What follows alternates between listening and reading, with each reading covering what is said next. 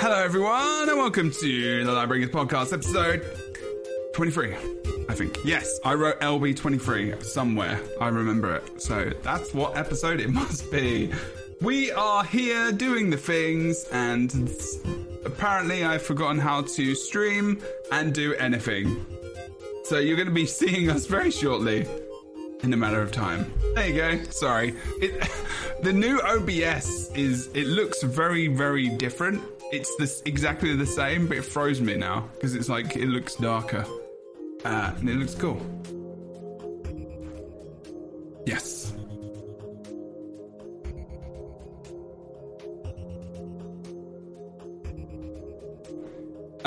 Yes, and also I need to. Can you just say that again so that everyone can hear you? Sure. What did I say? I have no idea. Wow, just muting me. No, I did. I muted everyone. You were just letting us build a moment of suspense. Boots isn't even here, Jebro. He can't even try to interrupt you while you do your intro. I know. You have to learn to trust again. And unmute us so that I can interrupt your intro. I have to learn to trust again. That's so true. It's so true. It's so true. Excellent. Well, what Rookery was saying as we were coming in is I can't remember actually. I remembered and then I forgot, but it's fine. Nailed it. Yeah, absolutely. Every day, all the time. It's a week this week, and I'm glad that I'm around friends that don't judge me. Hopefully. Definitely here for that, darling. Yeah, I'll be judging you, don't worry. Yeah, we won't judge you, Jeb. Yeah. Cool. So hello everyone and welcome to the podcast. I am ready with my half ham sandwich on the floor and also the potential for a sofa to be delivered during the podcast, so it's going to be a wild one. It is the review, the final part, because we thought we could do it in 1 week and I don't know how anyone thought that was going to be possible. That was mostly me. So we're going to finish it today. So this is technically part 2 of the End of Dragons story review. And Otter Scotch and Harold are joining us this week. Harold, aka Fornax. Boots and Kroof are absent in a bowling tournament together. I wish that was true. I wish that was every fiber of my being, and that we could watch them both be in a bowling tournament together. We could commentate it. I believed you. I feel so foolish now. You have lied to me. You're upset. I mean, maybe we can just get them to play a bowling game. Do you remember that Wii Fit game? Make it reality. Yeah, they could play Wii Fit bowling. It's very old now. I don't know. I don't think that's around still. I like this. I think this is good, and I'm glad we've made this decision for them while they are away. Yes, week, so. Yes. This is why you got to be here, because otherwise you get volunteered for things. Yes. Well, Kroof is now a professional bowler. Boots, you could probably like get that from Boots, but like Kroof, you wouldn't have thought they were a bowler. I don't know. Not saying the bowlers have I thought he'd specific taken up pole lip dancing. I thought that's what he was doing now, pole dancing. Oh, yeah. Pole dancing. Yeah, it's all that Canadian spirit. It's just like, whoop, right up the pole. I would also like to see that very much. That would be also really good. But I need to take it back like 2 seconds, in which Jebro said, Boots looks like the kind of person that would do bowling tournaments, and then just blasted past it. I don't know. I don't know whether or not this is an insult or no. compliment. I just feel like he wears shirts like that. That's all. It's bowling for soup. I don't know. I feel like they would. Fashion sense. I feel like he would look good in those shirts. That's all I'm saying. I mean, if I was good at bowling, I can't because of my hip, you know? But like. Right. Yeah, because of how old you are and how bad your hip is. Yeah. Yeah. And my hair. Okay. Like a severe lack of hair. Actually, that would make me a fantastic bowler. Okay, so. we are going to do a mini intro this week because. Why not? We didn't do it last time or the time before, but Otter Scotch and Harold are here as well, and I want to give them another opportunity to do that. Also, because I'm noticing that we are getting significant amount of views on podcasts right now for some reason, episodes. Like, we're hitting episodes of like 4,000 or 5,000 views. And they're old episodes. So for some reason, people are starting to pick up on it. So thank you for watching. Hello, future listeners. Yeah. So I want to make sure that we do the intros so that people can hear the people when they do the stuff. Oh, Scotch, what do you do where you do it? Tell us. I stream at Otterscotch on Twitch. I do, for right now, just Guild Wars on Tuesdays. When the weather calms itself down, I will be moving back to needle felting and other variety. Oh, cool. Yeah. Show it for longer. Yeah, absolutely. So this is wool. This is all wool that you stab into submission to make it the thing you want it to be. It's really fun. It's very cool. So what would you call it if you've got like audio only people? What would you call what you just showed us? Okay. So it is. I made a little pink quaggan mini out of packed wool. So it's That's Mm-hmm. it's awesome. kind of soft, a little bit squishy. They're very fun. Please tell me you have an Etsy store and I can buy that. Soon. Thank Soon. you. Let me know, please. Yes. There you go. Already selling it to the people on the podcast. This is great. We just need Take to my have money. Take my money. Wow, you have a money emo now? Yeah, do you do that? Do you do the whole like, yeah? Like, Oh yeah, shake it, baby, shake it. Yeah. You're such an English person. Thank you, darling. I appreciate that. This is why I do this. Okay. I do it for the Quaggan Bart Wiggles. Crichton Herald. Oh, did your eyebrows move? I saw that was good. Oh my god, the eyebrows move as well. No, this is amazing.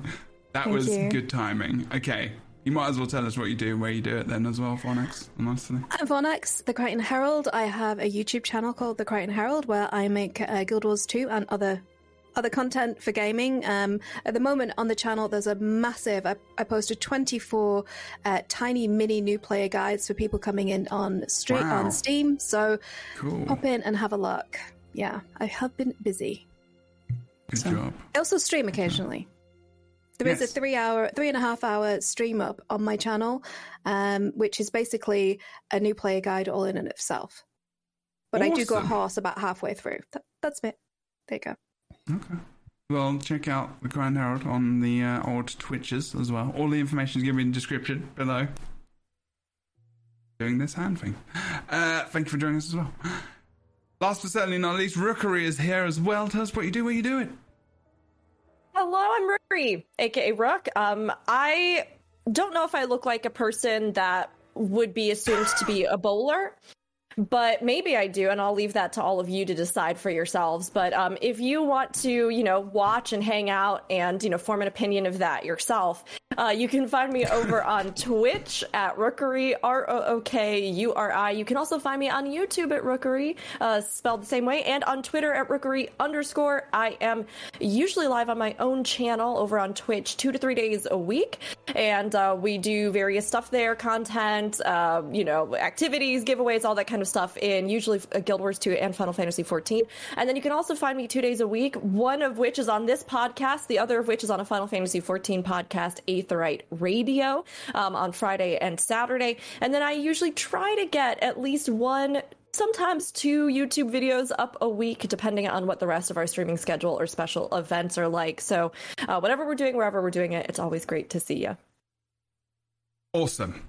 That was boom. Sorry, while I was doing that, I was many looks on my face. Like, I was just looking confused looks on my face while I was trying to find, because I'm using cruise footage and I'm still allowed to use it, they said, to basically give us a little bit of a guide as we're kind of going through things. And I've lost where I am. I wanted to go through a little bit of the Minister Lee fight, I think, and just get the opinions of Fornax and Otterscotch, because I think we maybe rushed through a little bit towards the end there, and I wanted to maybe go back and also give us a little bit of a warm up and getting back into it and kind of getting excited and talking about the things again. So also it just gives me the opportunity to talk more crap I guess.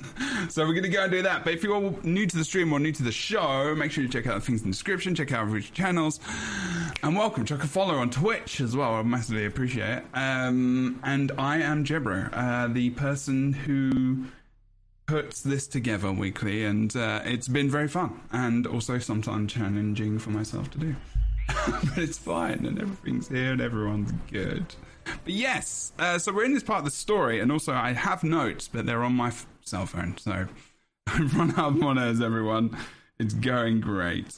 We're at the point in the End of Dragon story, so we're like Act 3/4, kind of moving between the two. And thinking about this, so actually it might be good to ask Fornax maybe and or Scotch, before we kind of got up to and just past Anchor fight, and towards Minister Lee kind of fight, like that's where we are. We're kind of finishing that. Is there anything like in the story where you were super like, yeah, this was an amazing thing that I loved? And is there anything you didn't love up until that kind of point, and maybe you would like to share at all? And if there isn't, then that's okay. I'm sorry, I'm scrolling back through. See, I read the notes past where you said we'd talk about, but that's not before. It's just remembering it, because it's been a while, so it's like, that's the thing. Like, and maybe because like the ending is pretty big, and so it's daunting to to go back and then think, oh god. It was a lot happened in this expansion story, and honestly, it kind of felt like at several points that could have been the story, and I would have been satisfied. So, like, just the whole arc with Minister Lee, since you starting out with that, that could have been, and the way they did it was, they could have brought that whole, what is the word I'm even looking for? Kind of investigative noir. It could have leaned heavier into that investigating the corruption in society story even more. It was fun. It was a lot of fun. I mean, I'm hoping for lots of Rama going forward. He is the voice actor is amazing, and the character that they built in the game is just so intriguing and interesting and open and kind, and he's sarcastic in a friendly way, which I appreciate. He has an air of the old Kanek about him in his a little bit, and I like that. I like a bit of an edge. But I did see the battle coming from like a mile off. It was fairly obvious Minister Lee fight that Minister Lee was going to fuck up our shit. Obviously, okay. I think my big regret with it is that, like I said, it could have been the entirety of the story and been a very satisfying story. But it kind of took second stage to, the world-ending consequences we were facing. So I didn't care as much as I wanted. It wasn't as satisfying of an end to that arc. If I had been... Because you can tell with Minister Lee, they could have given us even more moments to really just to have it be so satisfying to take him down. So it could have been. You sound like it could have been like a Living World, part story, like post End of Dragons, possibly. That actually could have been terrific. I mean, I'm sincerely hoping that. Oh, sorry, Rob. Oh no! Oh my gosh! Go! Oh my go. god! How dare you! Boots, what are you doing? I mean, sorry. I'm sincerely hoping that we actually get more Lee. I think I said this the last time I was on. I don't want that to be the end of his story, because I think there can be redemption for people who take the wrong path. And I think that especially like games like Final Fantasy 14 are fantastic at taking the villain, who we see as a traditional villain, and giving them life and depth, understanding why they're behaving the way that they are, and they give them a road back to the place where they felt that they were in the first place, in the right, sort of like the right side of history. Right. And I really want that for Lee. I think he could be it could be a redemption arc for him, I hope. I mean, there are so many ghosts in Cantha, literally and figuratively, The idea that Even to this day, although we made it through, the era of Shiro's return, and if you played Guild Wars 1, you conquer that. But then as you move forward and as they got the sort of little cherry on top stories that they did at the end, the rise of the Ministry and the Ministry of Purity obviously led to this, racial cleansing and all these other things that were really awful that happened in Cantha. And coming in now where we are, there is this heavy sense of history. And one of the things I do love about Lee is the fact that, as we have seen in our own world, right?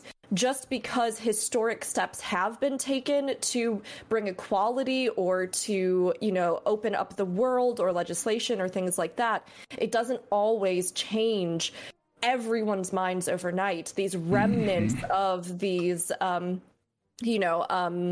persecution and all these other things that still exist in society. And I think that's one of the things that is really fascinating about this narrative.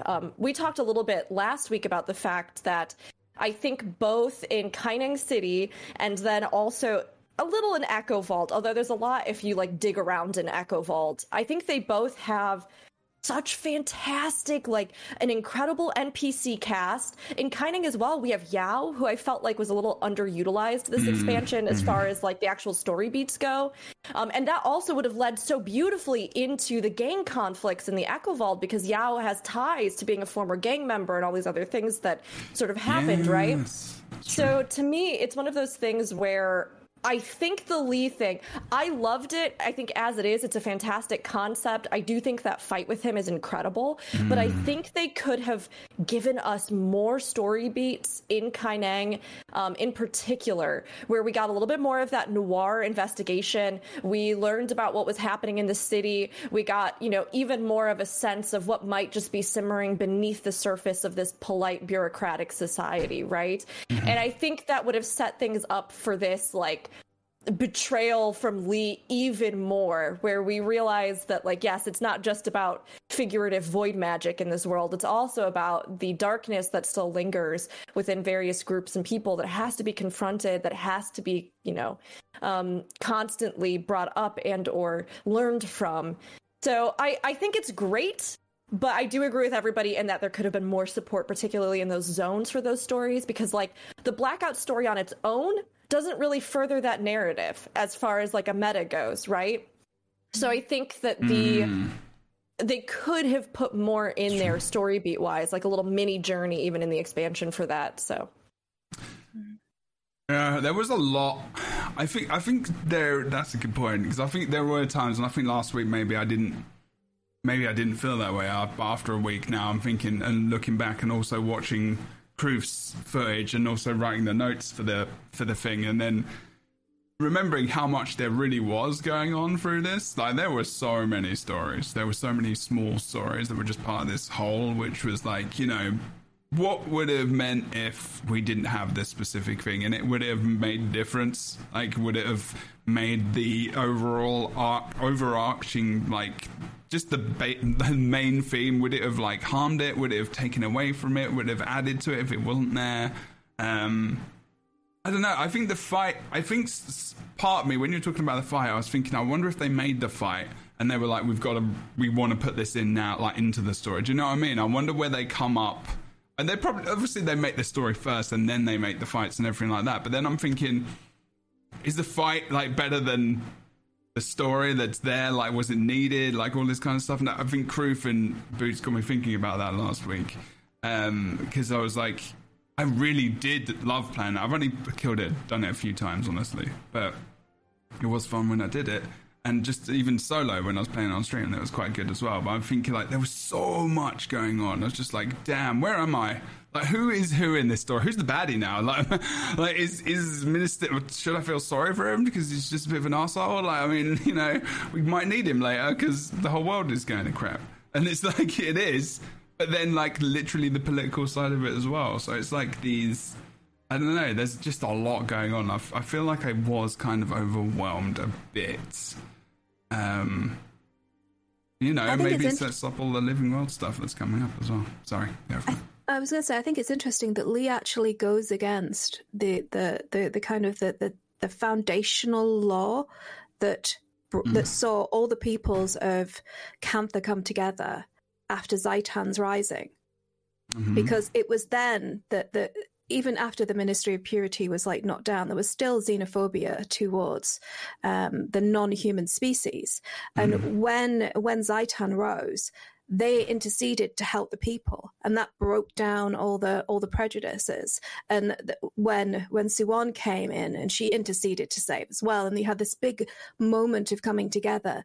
And Lee is acting directly against that kind of prime directive that his culture actually represents, the history that he's trying to protect. He's actually fundamentally going against it, which I think is interesting narratively and might give him a narrative thread to be able to get back onto a more even keel and find his way back to a better place. You think there's a redemption arc for Minister Lee?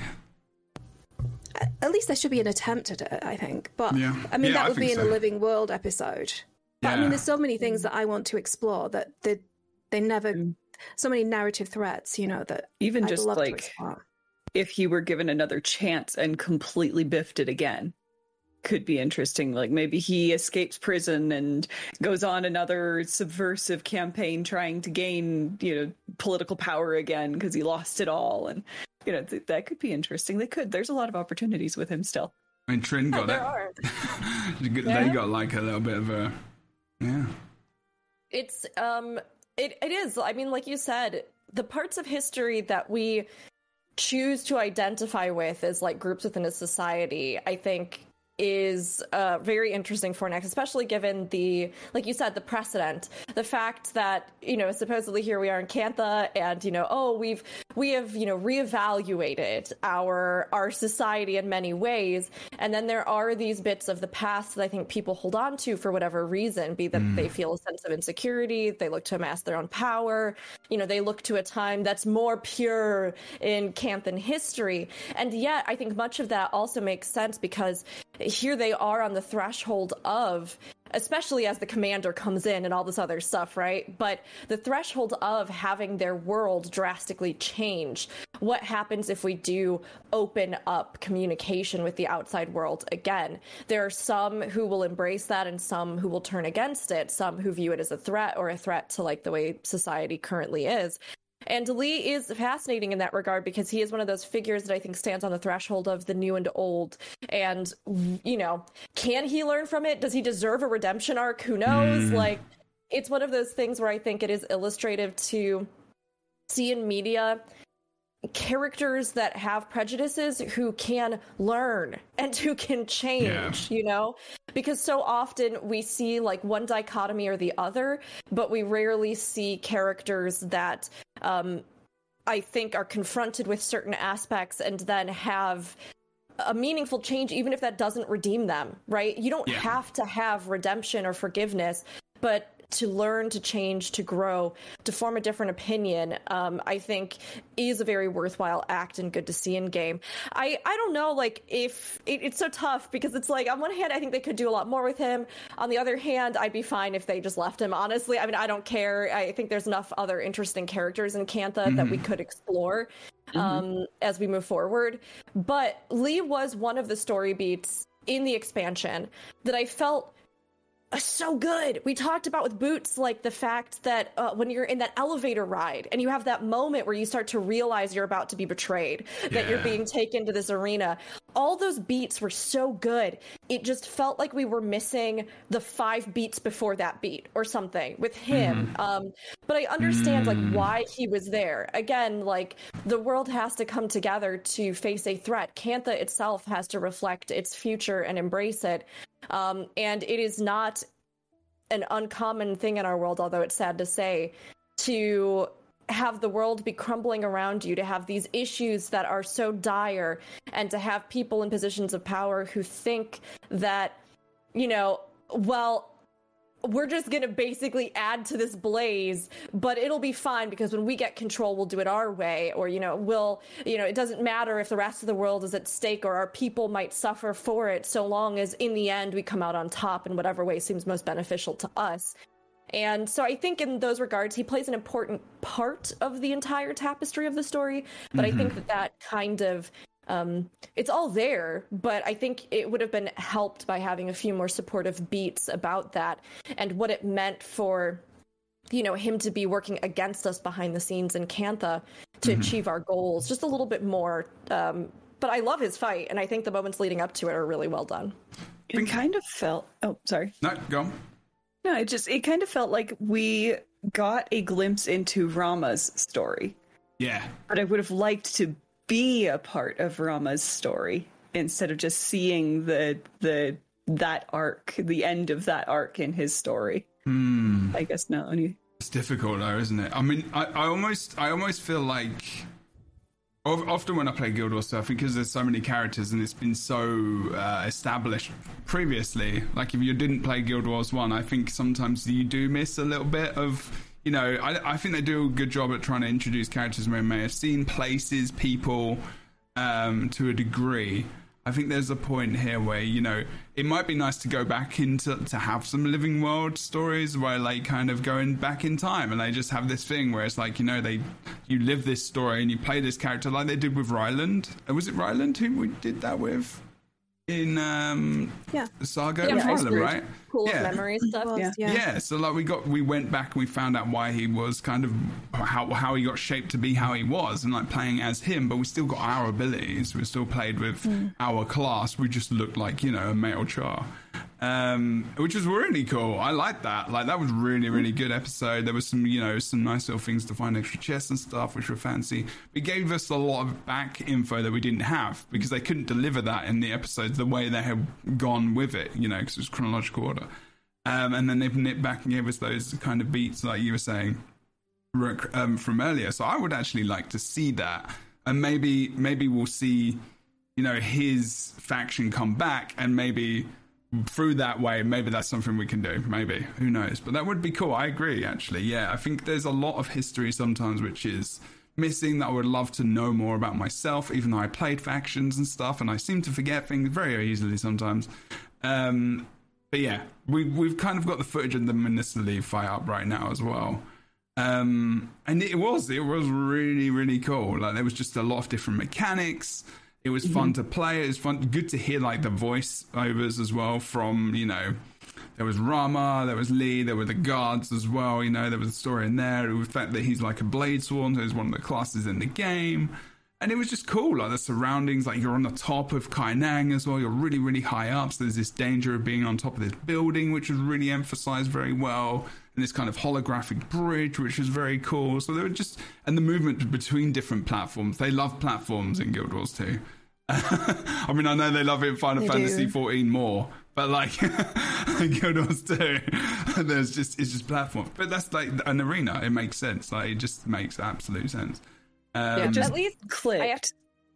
Cliffs, yes. Oh, it just clicked that this is the rooftop that they had in the trailers when they first introduced. This is that rooftop, anyways. I don't know if it's the fight. It could be. I'm not sure if it's the fight, but I think it was reminiscent of. Yes. When they introduce Rama and he like jumps down on the rooftop and kills the mech, and it's I love this fight. And I mean, every single game, no matter what, every single MMO, if you have these kinds of structured boss fights, you have an arena. Because, I mean, like, you literally have to have a place to fight, but also to, like, a space that is within your control to navigate and execute various mechanics in, right? One thing I do have to say about Guild Wars 2, though, is that I think they keep their arenas much more interesting than many other games. The fact that I mean, when you think about all of the diversity from this fight, where you're moving between these two different platforms, right? And then you have enemies that are doing things at range outside, like the sniper and like the different things like that. I think all of that is fantastic. When I think back on various raid fights, like the Largos twins, where you're moving between those platforms and splitting off and taking the water up and down, or any of the other, you know, numerous fights that we have. Gosh, even though it's kind of annoying, the Bandit Trio is a very interesting arena setup with the different areas that you interact with and the things you need to do. Versus many other games where it is circle on the ground. That's it. Nowhere else. Only circle or square. So circle, square. We want some oblongs in there. You know, some hypotenuse triangles. I don't know.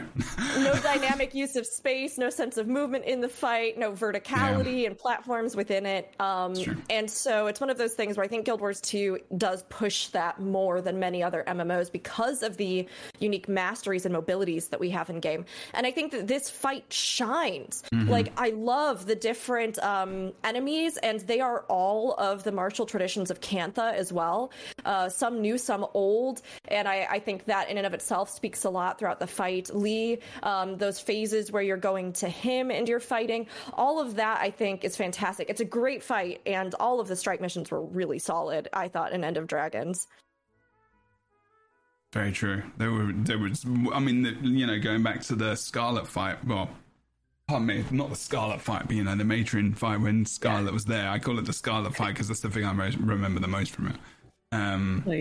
We were talking about, like, last week how, like, the cycle, we're talking about the dragon cycle. We're also talking about circles and how a lot of the stories are just coming back on themselves. You know, season 1, Scarlet's back, you know, in one's kind of shape or form, and the different people and different things that kind of get, you know, maybe resolved. And we talk about, like, the ending later. And if you have not guessed yet, spoilers, major spoilers right now for End of Dragons, and everything in Guild Wars 2 basically right now, as we think about, you know, relationships that have been formed and then culminate in something at the end of the story, you know, the circle of things. It's not just the cycle of the dragon cycle, it's the cycle of a load of shit that's going on in the game, and we're just like, you know, even with Timey and to a degree, and the illnesses that they have, and the assistance, you know, that Jade Tech, you know, is bringing to them, and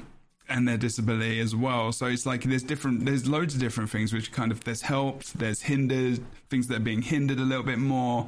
The one thing to go back to Minister Lee, that I found with that story is they approached it in a way where it wasn't blatantly about not wanting to, about, like, you know, necessarily against races specifically. Like, it definitely was like that was part of it, but they didn't use the language in there specifically. So it was also very much about, you know, new and change and not wanting to change at all, like whether or not it was different people who look different or are literally different kind of beings. You know, there was a lot of, I guess, some ambiguity there as well to how you could read it, which I liked. And I don't know whether or not I would have liked them to have been more specific about, like, race and everything else, especially with the way the world is now, because I feel like there is a lot of lessons we can learn, but I think that's also dangerous. I know that storytellers do definitely have a lot of issues telling that story well, often. And I think even just isolating it to the concept of cultural purity was in and of itself sufficient, because it is that us versus them, the thing that is different and new, that when they get so wrapped up in their terror of what that might do to the things they cherish, that is the danger, and it doesn't need to be more specific, because that's the core of it, is that fear. Yes, yeah, absolutely. I love That's it. true. Because I think End of Dragons had every single thread. It had the threads. They're all there. It was just about how they wanted to present it. Because as I think about it and as we talk about it, right, there are a lot of kind of mentor relationships, parent or parental relationships represented in this expansion. Lee being a father figure to Rama, Yao, Maitrin, who, you know, obviously found, I think, a sense of purpose and direction and were taught many things by June. Yes. And then, you know, this idea as well of, like, not only cultural tradition, but, you know, how do we deal with, you know, confronting other things, be it our own past or be it, you know, outside forces, and how do those dynamics in our life in many ways mold us, shape us, or, you know, do we navigate them? And I love it because I actually think there's so much good stuff here that all works narratively really well with everything that we end up doing in End of Dragons, right? Why are the gangs formed? Like, we know that there's a history in Guild Wars 1 and in factions of these different gangs that operated. Why? For black market trade, because society itself didn't have a place for many people, because of poverty, because of, like, there are so many themes in that, right? And Yao himself is a direct, like, connection into that. And then everything that we would have learned in Echo Vault, or you do learn if you really go through and you really explore and you do the meta and you really go to all the camps. But, like, I don't even think that we had a cutscene in Echo Vault where we officially met either of the leaders, you know what I'm talking about, the faction leaders? I don't think we even had that, where we, like, met those two figures and what they meant, and why these, you know, I think there's only gangs a bit are operating during the end of the meta. I think there's only that, but it's not cutscene. I don't think. I think it's just the speech, like talking, like how they have to do better to work together or something. I think. Yeah, you have to really pay attention to understand what's going on there. You have to stay there as well. Yeah, and most people are just like chesting it. It's then extra confusing when you get to the end meta and they're leading those lanes and you're like, I literally never even met these people through the story itself. The open world is a part of the story in Guild Wars 2. You do have to consider it that. But again, having those directed connections, I think not only supplements the entire really actually brilliant story that they're telling here, but also helps us know where our attention needs to focus, what needs to be brought to our attention, all those sorts of things, right? And earlier, you know, Otter, you were talking about the relationship between Rama and Lee. Again, a sort of fatherly connection there. And although, like, Lee has these hidden prejudices, Rama, in many other ways, is, I mean, the future of Cantha, right? We talked earlier about how he's a little sarcastic, but he's really caring. You know, we've already met his like, assistant, who's the April Ludgate of, you know, of Cantha, who could care less about tradition and cultural purity. But, like, either these kind of, like, these power structures, these dynamics, these, whether it's bureaucratically oriented or it's something like the gangs themselves that have their own power hierarchies, there is a lot of brilliant stuff in this, and these characters have these very purposeful, you know, metaphorical, symbolic connections and great themes to explore that then again culminate in confronting Anka's question of why not just give in to nothing? You know, who cares about anyone? It doesn't even matter. The world doesn't matter. Or chaos itself, where that force and Suwon, who has such a great love for the world and is literally the mother of the world, considers it worth fighting for.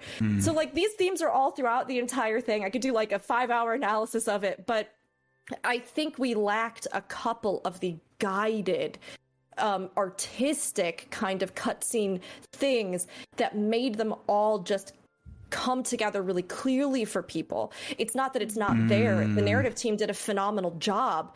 It's just that you have to almost supplement with your own headcanon and fill out what you think they were going for in this, you know, like, because I think we missed a couple of those beats in those moments. But you're saying that they're in the map more so than anything else. Like, they kind of hinted more so in the maps. I think you're right. I mean, it's like what Gears said as well, like in the chat, who done our wonderful art for the show. So thank you very much, Gears, the names. Did say something which I kind of connected with. So this is the reason why I specifically, and I would love to hear some comments in the YouTube comments as well if people do the same, and from all of you as well. The reason why I complete maps before I go on to the next map through the story is that very reason. It's because I want to know everything about the map I can possibly glean from it, even if there's a chance that they might not happen because events happen at different times because of different things. And, you know, there was different little mini dungeons and like that, which were just amazing. Echo Vault was a wicked zone. But like Gears was saying, went straight through the story, didn't really explore much of Echo Vault, and it's like, wow, there was so much in it there. Like, there was the events, there were different factions, there was the infiltrating the factions. Yeah, infiltrating the factions, like being like, you know, a little bit of an operative. There was an amazing heart where you could literally pick your pronouns, and there was like, do you know what I mean? We didn't even talk about that. I think we talked about it during Echo Vault. I can't remember. It was an early one. Yeah, it was. Yeah, maybe it did. But like, that was a great heart. There was some just really, really great moments in that map that were good for just setting the scene and the pace of like what was to come. I felt like, in some just innovative ideas that we'd not really seen from them before. including in meta, you know, which was very cool. You know, when I played that, I was like, whoa, this is so good. I know when it's good when I feel like a child. Like when I feel like a child and my eyes go big and I'm just like, and my mouth goes wide and I'm just like, oh, it's like when I played not Titanfall for the first time, but that game that really failed, and I just started firing off weapons. I was like, whoa, this is so good. It was just one of those moments, even though the rest of the game sucks. Like, Anthem, that's it, Anthem, yeah. Everyone knows what I'm probably talking about. Anthem just failed miserably. But yeah, like, it was, and if you're up to this point in the podcast and you're like, what do? I would seriously go do what you want, but I would also just go and do the map first. Like, doing the map completion is so good in between story. It really just depends on how much you can remember and how long it takes you to do map completion, because it can be quite long. Stick around and like listen to the dialogues, because you learn so much. Just like background stories, and also sometimes you have to listen to it before the story can continue, because otherwise they talk over the top of each other, and that gets a little bit awkward. No, I mean, the End of Dragons maps are masterful. They really are. There is so much hidden in them. There are so many things that are mechanically fun, that, you know, are lore enhancing, narratively enhancing. I think this has been a big question with Guild Wars 2, especially as we see more MMOs that kind of step into the space that perhaps are more linearly, cinematically story-driven. Where Guild Wars 2 does that, but then they also offer this area of immersive world and action and exploration and, you know, in the moment storytelling that no other MMO I really feel has nailed in exactly the same way. I discover more every year while I go around maps that I've even been playing for 5 years in this game, which is phenomenal. I do think that we are maybe at a threshold where how they tell these narratives, they can keep pushing forward and exploring more. Like in Akavald, I saw in the chat that mention of the story beat where you choose one or the other faction and you have to do that heart. It would be fantastic if in that setting, when you went to that heart for the first time or something, regardless of what was happening with the meta, you did get some additional cutscenes. You know, with like the Jade Brotherhood hideout, there's that whole hidden room that you can take a Jade bot to get to the point of interest and everything that's in there. I would have loved it if, like, as you explored, you got these little side quests almost, right? That, like, it led you over there and you could explore these different little vignettes. And when you got into that chamber, when you figured it out, you got a little cutscene about the Brotherhood and, like, you know, what was happening in that moment and what they were building and stuff like that, that would kind of set you up so that you would you would learn the beginnings of this war that was about to, you know, happen, the gang war. And then you would kind of know, okay, that's leading me into the meta. And then when I do the meta, this is how this manifests. Because Akavald, again, has some amazing themes. The idea that what everyone has created together in Cantha, because of many different reasons that have driven them apart, it is the greatest strength of Cantha. It's technology, it's innovation, it's people, it's culture, the way that they have triumphed over conflict in the past.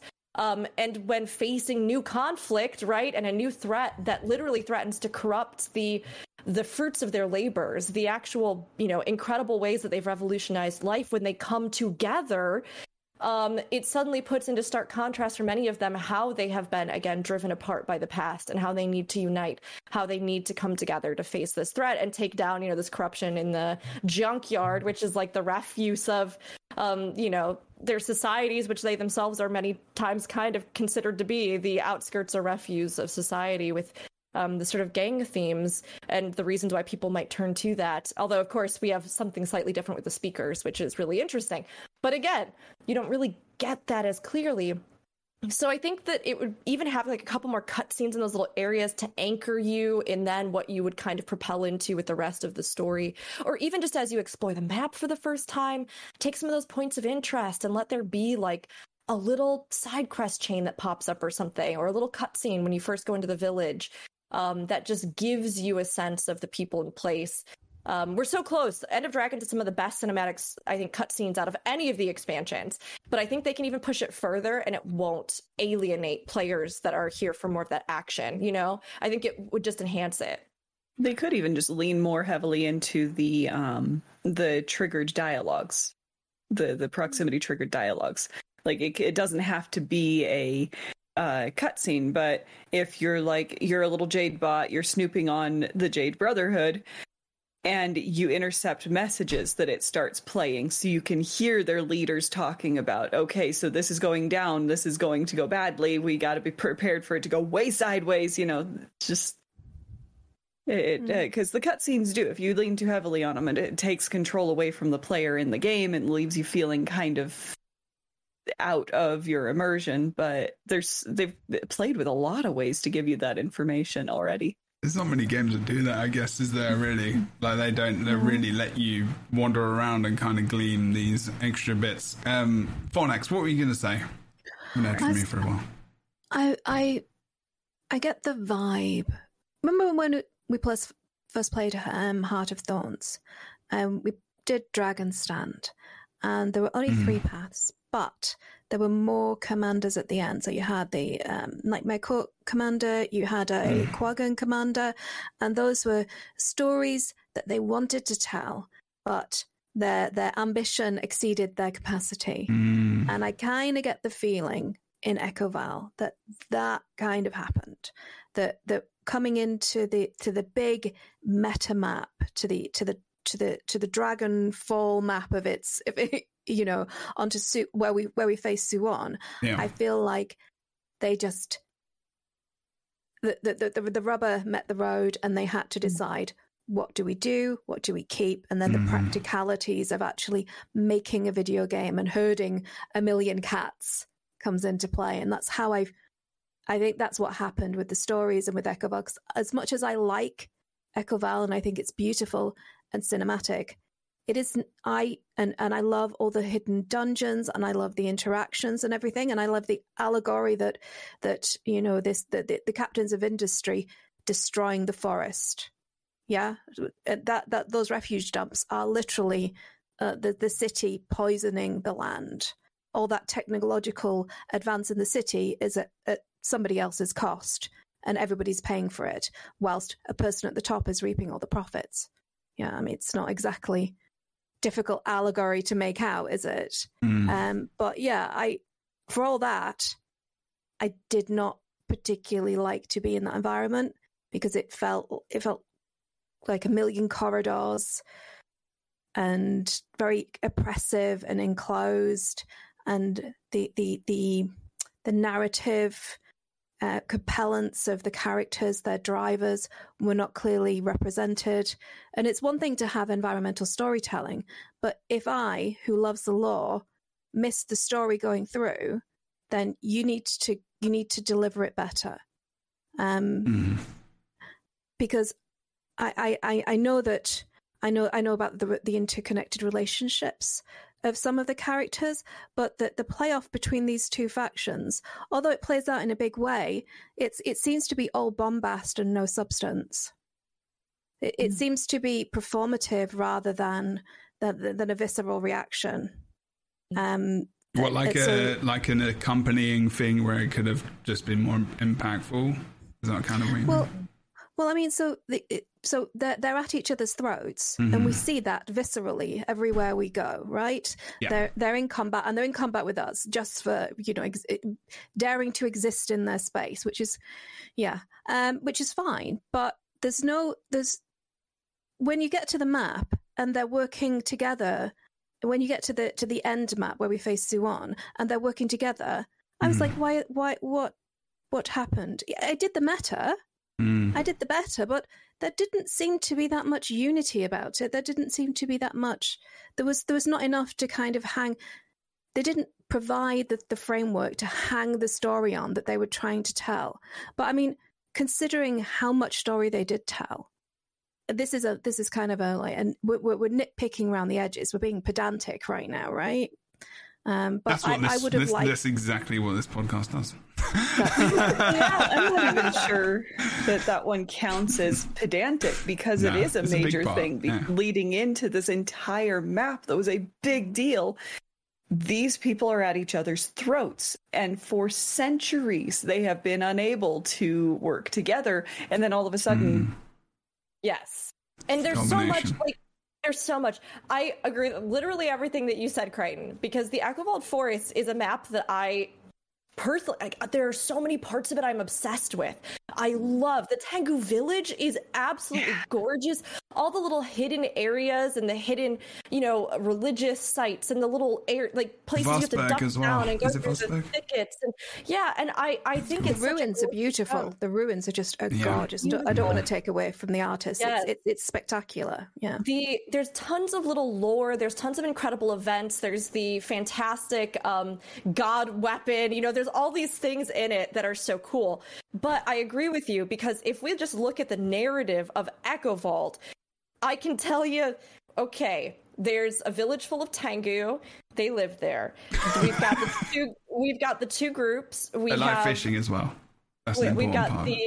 We have the Jade Brotherhood, who, as far as the narrative has conveyed to me, is made up of people who felt that the restrictions and control of Jade technology, as overseen by June's company, were not allowing them to explore the full capacity, be that even the risks or the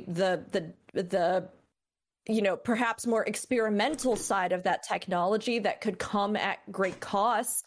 And so they wanted to use it for more their own personal gains and develop the technology further, and to push even beyond what the social and or the governmental or the corporation kind of things believed were worthwhile investments of research in regards to that field. So they wanted to have that and empower themselves with it and take control over it and do their own experiments in a place where they couldn't be directly controlled, because there's that whole rivalry as well between the founder of Jade Brotherhood and June, who used to work side by side and then split off. Well remembered, right? I forgot about that.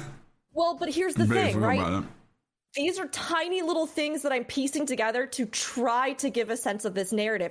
Did I learn a single part of that by going to... No, not when I was in Echo Vault. One of the things I think was most distinctive to me is that there's some NPC who talks about, I think in the city, who talks about how his sister is estranged and is a part of the Jade Brotherhood. What does that have to do with the story? I don't know. It's just dialogue I remember. And then you get the speakers, who I think were criminally underused this expansion, who I can't tell you, they're mad. They're mad that the Jade Wind made the forest petrified, and that they think mankind is a threat to nature. True, it's done. Even though they have a history of being men and or people who turned into protectors and wardens of the forest. But, what is their role? Are they, like you pointed out, Fornax, upset about the pollution and the junk that is now being dumped into the forest? I have no idea. I want their leader to step on me, but I don't know anything about her motivations, except for lore that kind of ties back to Guild Wars 1. And I can't tell you, why she is. I mean, she's probably mad at the Jade Brotherhood because they are in the forest and they're experimenting with technology and further messing up all this stuff, right? But again, is any of this communicated to me?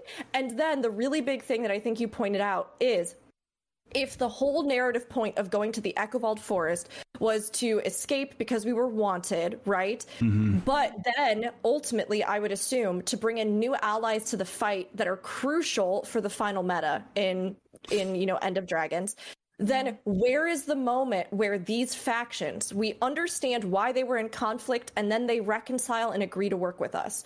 We don't have those 2 points in the story. We don't... Maybe we understand a little of their motivations if you do the meta and all kinds of other stuff and you really try and glean a bunch of things. But, do we understand where they fit in larger Canthan society? Do we understand, those relationships that I think are pivotal and supposed to be really important in providing their perspectives? Do we bring peace and resolution to them in a way that's clear-cut and then justifies why they would help us in the end? No. And I think that is, for all that I adore the End of Dragons narrative, it is my favorite story portion, maybe except for Living Season 4 in the game. I think it's gorgeous and it does a lot of really phenomenal things. But Echo Vault feels like a huge gaping hole in this story. Like you said, where it feels like there was supposed to be more, but we just didn't. We needed some cutscenes, because, Otter, while I agree with you in that I think immersive narrative can be so important, having artistic control and direction over something like a cinematic cutscene brings clarity to tone, to characterization, to conflict and resolution, to all of these things that I think we lacked in Echo Vault, and then, maybe had a few stumbles on, although I think Minister Lee's narrative is perhaps slightly more strongly told in certain regards. But I think there are some stumbling blocks as we lead up to the finale, personally. Can I proffer a fix if any ArenaNet writer is listening? I think you can just do that in the show anyway. That's fine. Okay, fine. So you mean some suggestions on how things could have gone differently? Well, I mean, could have gone, could go. So I don't think that. I think a cutscene would be beautiful. That would be great.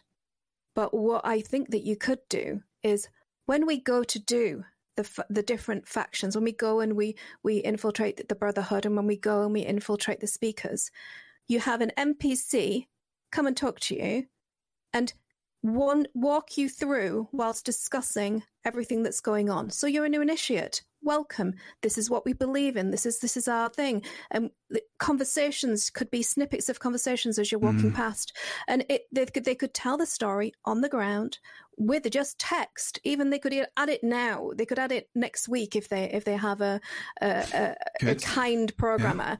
Because it's just a follow quest with text explaining to you what's going on in both factions, and then after the big battle, they come to our hub, to Arborstone, with Kunavang, and we mediate. We do the thing that we're supposed to be good at. We lead.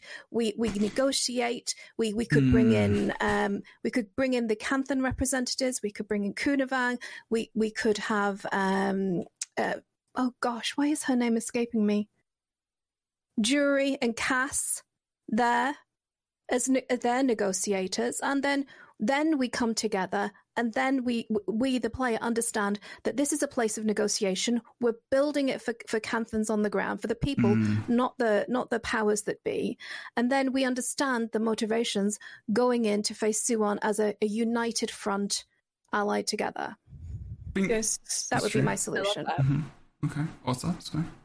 I suspect that the next living world is going to deal a lot with that conflict, and that may be why they didn't, because they wanted to make it feel rushed, like we weren't going to make things better. We were just trying to slap a Band-Aid on the hemorrhaging world before moving on to the smaller problems of the Jade Brotherhood and the Keepers. And because it really did kind of, that ad with the patch that they slap on a tank. That's really what that last rush felt like. Is the world is the void is hemorrhaging into the world in this great big gush, and we're just frantically fighting our way through the flood to slap a patch on it and just have enough time to save things. That happens a lot in a lot of stories and a lot of movies as well, specifically. Like, that is a big thing that I always say. It's like, everyone, it doesn't matter what you're doing over there, because it's not going to matter, because the whole world is just going to be destroyed. So your argument is not going to mean much. So let's do this thing, and then we can sort that out later, kind of thing. And they kind of do it as they're running down the lanes. They're talking. There's a lot of banter between the different sides. And there's a lot of, we're going to be back to enemies in a minute. Yeah, exactly. And then so you're right. I think maybe they will do that. And I think if they don't, I hope that's going to be. I think they should. I don't know if they're going to. I honestly don't know, because they tend to move forward. They tend to move forward a lot. And in terms of, there was a lot in the chat as well. And there's something, I think Rook wants to say something before I move on to this, but worth bearing in mind that was this a lot of nostalgia, like going back for that reason. Like, we're in Canfa, we have to go back to Eckerwald, we have to go to this place, we have to do this, that, the other. Like, was there a part of that where that maybe impacted how they told the story? Maybe it felt like they had to go back to the zones on these places in this expansion, otherwise maybe, they didn't do it justice or something, and that they had to kind of slot this stuff in. Like, I mean, it's just questions. I don't necessarily believe these things. I think it's just some stuff in chat where I'm thinking, maybe by the way we're talking about things, maybe Echovold didn't need to be in there, and was it just because of nostalgia that it was there? Nothing wrong with that at all. There's nothing wrong with that. I'm still confused by Arborstone. I mean, I don't understand why it's there. It's nice, it's lovely, it's beautiful, it's pretty. there's lots of things to like, but why? It's funny. Okay, so I played Guild Wars 1 Factions, but I didn't play it back in the past when everybody played it. I played it in recent years after getting into Guild Wars 2. And personally, for all that I have critiques about Echovold and narrative structure and things like that, I did not feel like Cantha as a setting was just a throwaway for nostalgia. I think nostalgia is definitely a reason to put it in. Yeah. I think that, saying that just because it might harken to players' nostalgia somehow cheapens it, to me doesn't feel particularly accurate either, because nostalgia is powerful. And I think we can all agree with that. Like, places we've been before, worlds we have connected with, franchises that we buy every game for. There's a reason that, we want to play even an MMO where we can take a journey that spans years of our life. We want to have a connection and investment to something. For me as well, I didn't feel that it was inappropriate, because when we're talking about the dragons, we're talking about the creation of the world in many ways, right? And Cantha is, in and of itself, in the lore and in many other ways, the cradle, the womb of the world, of existence, of, we've learned that, obviously, but it also, in more recent history, although this is still pretty ancient history, was literally the first place that humans created settlements in Tyria. So there are many things that happened in Cantha that, as far as like a full circle and a creation myth, correlation kind of theme in the story, that I think are appropriate to setting it here. Now, with that said, I do think that even if you are going to tell a narrative, right, where, Otter, like you pointed out, maybe it's not about creating full peace and resolution. Maybe it is just like slapping the Band-Aid on and we're going. I think there are still ways, and possibly even in that scene, I love what you said, Crichton. I think that would have nailed, like, that would have been so good, because, even just having that war room scene, right?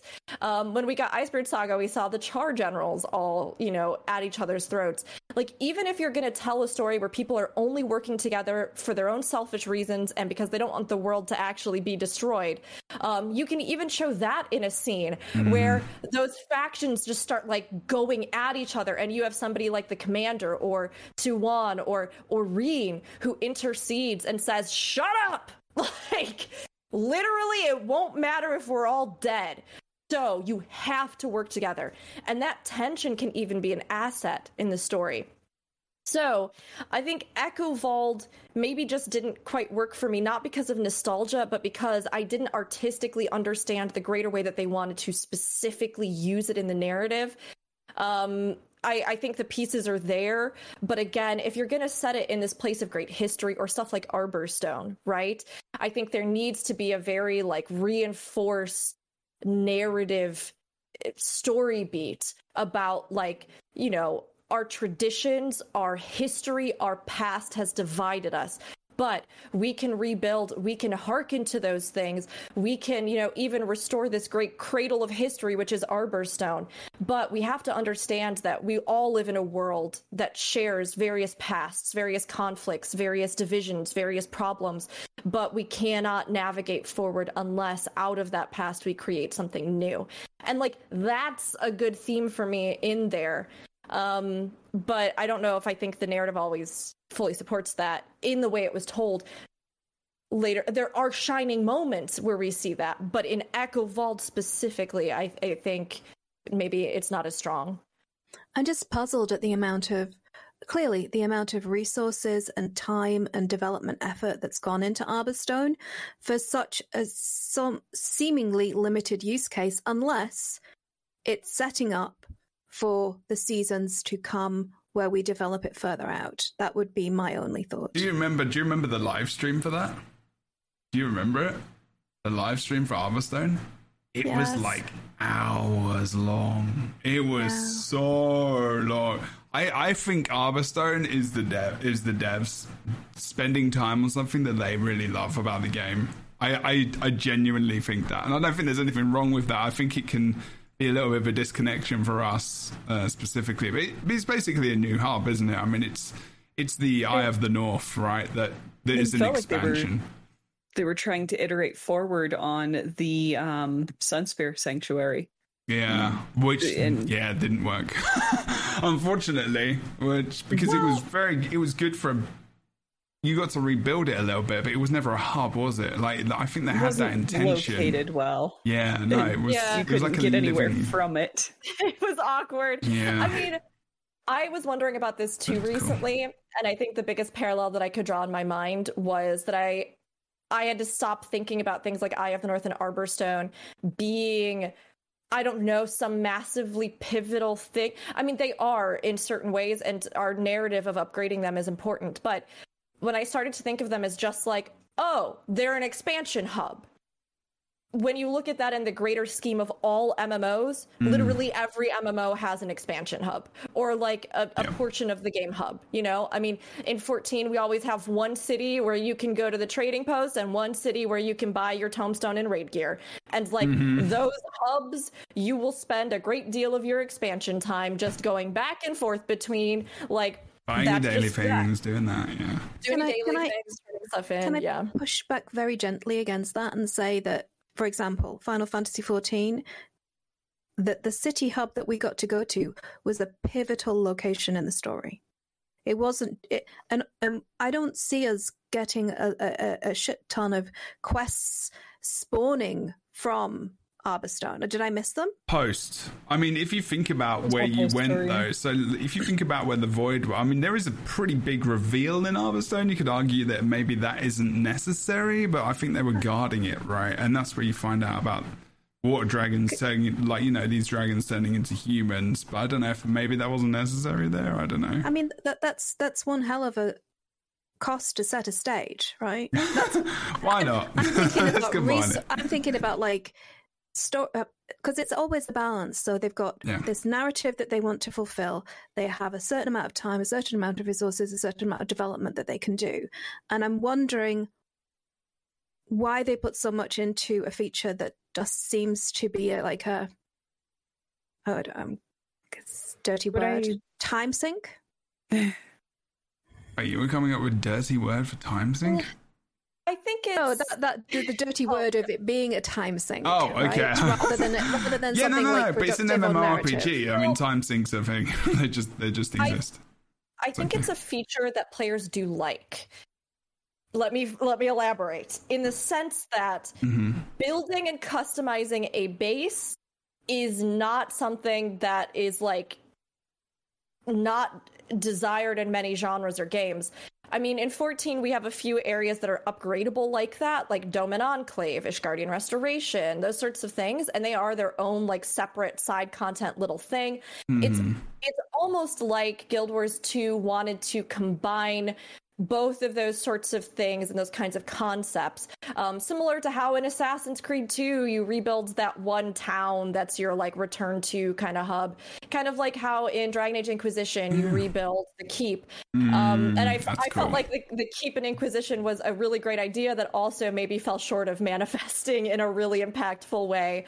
It's too big. But I think Guild Wars 2 tries to do that, where, you know, your hub is a place that you almost consider as a player to be not just like a city that the rest of the story took place in that you can't really affect, but is like a place that you can upgrade and take a journey with. You mean your home?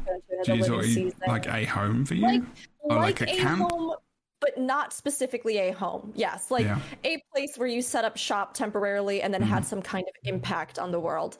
But all of that said, I don't think that your critiques about, like, was this the best choice of that? Is that even something that we need? I think those are totally valid. Like, I absolutely do agree. I think Arborstone is gorgeous, and I'm not at all biased because my NPC is there if you upgrade it. But I actually love Arborstone, and it's become one of my favorite hubs. But do I think they could have done something just as well in Kaineng? Do I think that we even need that full upgrade mastery track if there were other areas that they could have worked on instead? No. Maybe giving us some portion of abandoned Kaineng. Because there's the whole drowned city that they're dredging up that we could have. Yeah, that would have been cool. I like that. That's my favourite part about Kaineng, to be honest. I get bored of all the city bits after a while. I wonder why they didn't. So we've got all this wonderful tech in guild halls whereby you come in, it is a literal ruin, and you, through your efforts and resources, you build it up, and you get these beautiful, like, transformational cutscenes where. So I'm wondering why if they wanted us to have like an emotional connection to Arborstone, that might have been a sort of a good route for them to take. Have this existing technology, and you can have it instant so that different people see different stages as they enter it because it is a hub. But that's entirely possible. Already, right? It is what they do. That's what they do. So the technology's there, and I would have been far more interested and invested to, even if that was the entirety of the story, would be me putting my resources and time in to actually physically rebuilding this place rather than just spawning resources which are mundane, to say the least. You know? Sorry, guys. I'm gonna sway us back into an area of things we haven't talked about yet on the podcast as well, story wise, because we actually have a lot to talk about because it is the biggie parts of the story. I think, and this is why it's almost good that I guess the Boots and Kroof aren't here, because it's always good to get different people's takes on things. So sometimes, like, obviously I would love them to be here, but, like, you know, we all have different thoughts and ideas, and this is what's good about it. What I'm hearing is I'm better than Boots, and I totally agree with you there. So okay, fair enough. I did not say that.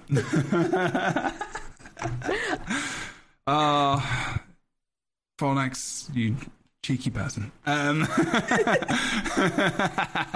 Look at that grin. As you held the heart, there was that thing, and it was just like, my dastardly plan has come to fruition. I have replaced Boots. It's gonna happen. What was I going to say? Okay, yes. And there's loads of talk in the chat about Kaineng and being a city, and I think there's so much more we can talk about. I think I'll do a looking back at End of Dragons and the different things we could glean and also get done, especially with guilds. Guilds is a big thing. I think we need to do another podcast on guilds and really flesh out how those systems could be better, is the word I'm going to use. Fleshed out. Yeah, fleshed out, home instances, housing, stuff that the game is missing that could really, you know, cling those people on like hardcore, like get them in the door and keep them. And that's another conversation. So what I'm going to do is I'm going to shift us forward a little bit. And we fought Minister Lee. We're on the End of Dragon story. This is where we're going now. And then we're going back to Seton Province. We go and see Suwon, and they are like corrupted by the void. We're in like the dream. I'm going to try and find the footage as well, so that's a little bit more helpful rather than me just talking about it, because it's good to have this bit of information. I'm currently looking at. God, there really is. As soon as I flick through this act, I'm like, there was Anka fight, there was Kanak, there was Minister Lee, there was all of this stuff like in one block, and I'm like, damn, this is just overwhelming just looking at it. Very fast-paced, kind of scattershot. All these things just kind of thrown at us all at once. Yeah, and it makes me think I'm on the wrong video, but it's all in the same thing. Like it's all in this. It's all in like 45 minutes, 50 minutes of like Kroof's video, and I'm just like, Jesus, really? That did it all happen then? Okay, so this is where we are. This is the I have a question before we begin. Am I actually spitting into the mic? Is that a noise, or is that something else? No, it's like spitting facts. It's like it's like a saying. No, Sorry, you're fine. You're good. So that Thank you. They're saying you're like on fire. You're nailing it. You're spitting facts. Shit. You're thinking everywhere. Lost in translation there. Sorry. It's okay. Just got to be one of the cool kids, Fornax, okay? Fornax is just spitting everywhere, too. Yeah, I didn't just want literally, to say it. It's so awkward. Words coming out of your mouth. Okay. Definitely, that ship has sailed, guys, on the cool. No, sadly not. You're cool to us. I don't know. To someone, maybe. To everyone. So we're in the dream, or in the palace, the mind palace, whatever it's called, and we're actually fighting the void here as well. I think we've gone back to Saint Ambrose. I'm not sure if crew moved this. No, yeah, they did. And then we're in the mind palace. We're fighting the void. That was exciting. Like, that was different. It wasn't colourful and nice and lovely. It was literally, not good. Like, the void's there. Are we in? What I can't remember is this Suwon and Aurene are talking as well at the same time here. Mm-hmm. We're just kind of watching the dialogue. Yeah. Okay. Aurene asks Suwon to fight. Okay, Void Suwon replies, there is nothing left to fight. Okay, cool. Because they not okay, cool. But I think by this time we know that kind of Suwon there's not really much hope for them right now, right? And that we have to, because I think throughout the story, and I think they do well with this, is that they always put this hope into you that Suwon might be okay, right? Like, that it might be okay. Like, there might be this little, in those this reminds me of the CW for some reason, because their stories are very cheesy sometimes. And there's always like, no matter what happens, we're going to be able to be okay. Right, and I like that Guild Wars 2 doesn't do that, because I would just be mad. But also there is just it does instill the hope in you that maybe they will be okay and everything will be fine. There's little snippets of hope, and I think Aurene is always very hopeful, just in their being. They're just always this beacon of light. They literally are. And then throughout the entire story, the entire games, like, while they've had a voice more specifically, they're always very hopeful about the good and what's coming up. So she has to learn that. Though in season 4, because she faces despair. Mm-hmm. And I think, her narrative through that is to face it regardless. And then, ultimately her hope is hard won, which I think is a really beautiful detail about Aurene. Mm-hmm. Also, being immortal, super handy, right? Yeah. That would take a shit ton off my mind if I was immortal. That would be amazing.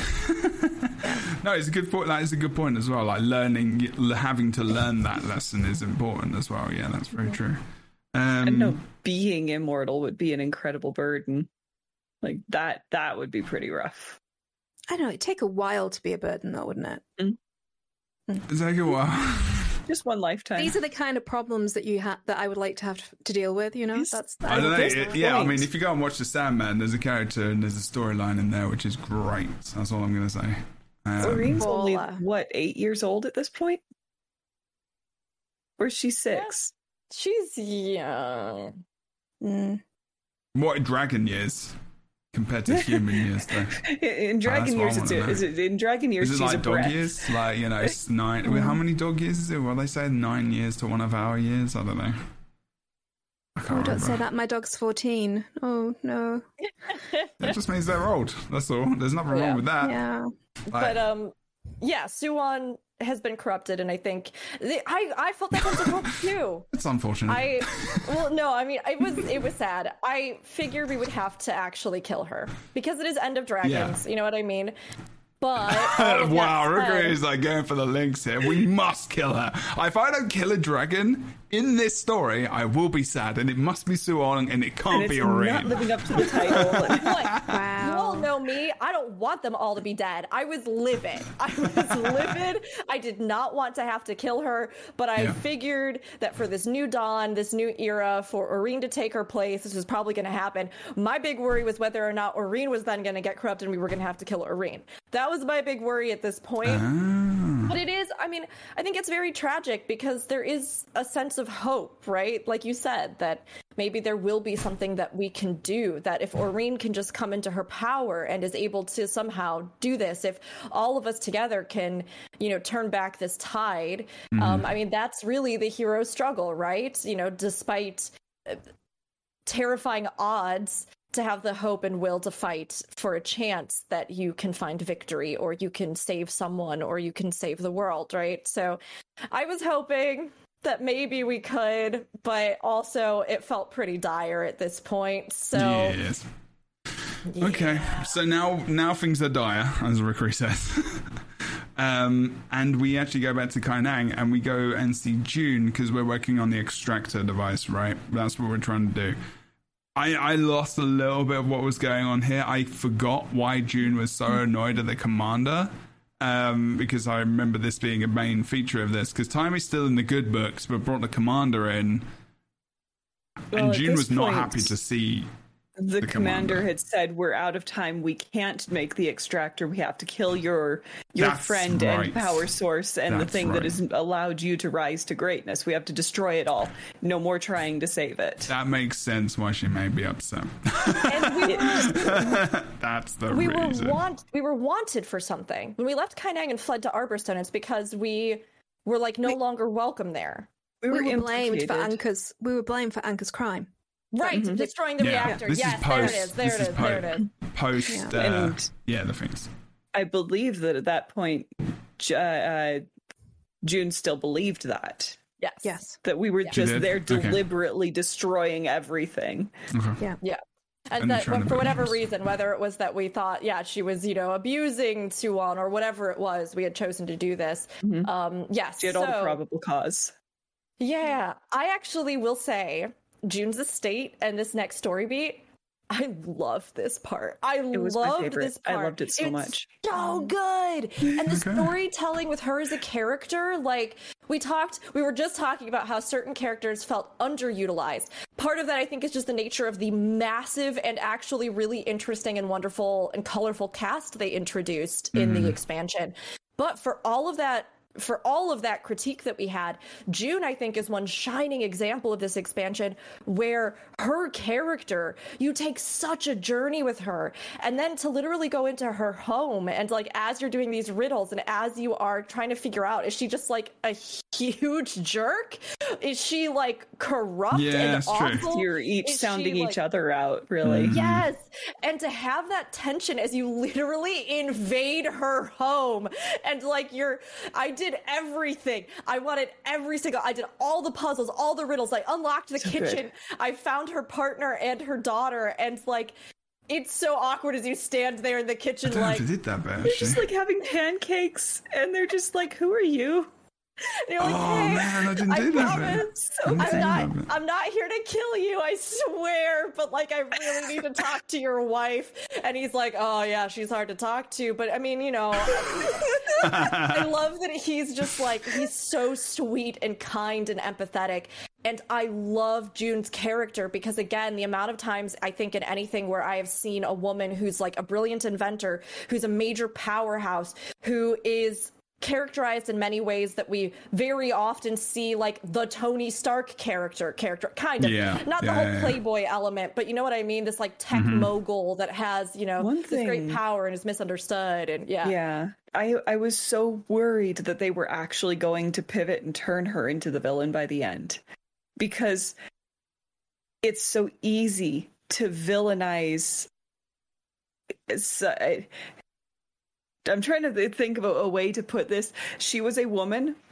She was in power that she had clawed to get to. Yeah. She was very scientifically minded, which can in media be portrayed as cold and calculating and evil. And so there were so many points where they could have just pivoted and made her evil. But no, she was driven and aggressive, and those didn't have to mean she was the bad guy. I think a lot of companies do that though, don't they? There's this portrayal of women like in this role of like, they must be bad if they're in power. Like that is a classic trope. That is a classic trope, especially 80s and 90s. Huge, even now, it still is. And that, like, a woman with ambition and drive who's willing to do what needs to be done has to automatically be like, those are undesirable traits. He's bad. Exactly. And then you watch all these other things like Mad Men, and it's like, okay, well, everybody's rooting for it here, so I don't get like what the issue is, Yeah. And I did find that. I found that really refreshing, and I loved, like, not only her voice actress's performance, but like those details in her home where you see her genius, but also her love, her compassion, her connection with her daughter. Like, she's a mother, but she's not like motherly in a sense, right? Her husband. You can be a mother without being the the classic homemaker in the house doing crafts. Yeah. Yes, it was. You can be supportive in so many ways, and it was just it was so good to see. Sorry. No, I'm like just as excited with her babbling on stuff. Keep going. I loved her character, and like you literally fight through her defenses, you know, to get to this final room. And I loved those beats where you're like, June, stop it! Oh my god, stop it! Like, stop sending these like stupid dumb robots at me. June, just talk to me. Like, just talk to me about your feelings. Oh my gosh, please. Yes. And it was such effective storytelling. And then when you get those moments where you learn from her, like Suwon was not just a mega battery. She cares about her as an entity. She cares. And like, yes, does she also care about technology? Does she also care about Kantha? Yes. Does she also care about you're her allowed to profits? care about many things. Yes. Like, and I loved that because like she is so desperate. She is so desperate to hold on to that hope. I can save her. I can put this together. We can fix it. We can get it back. And I loved that. I thought her story beats were some of the shining points of the expansion. So well done. So well told. Can I play devil's advocate? Absolutely. No. So you're quit. You're fine. Damn. Go on. Fine. You're fine.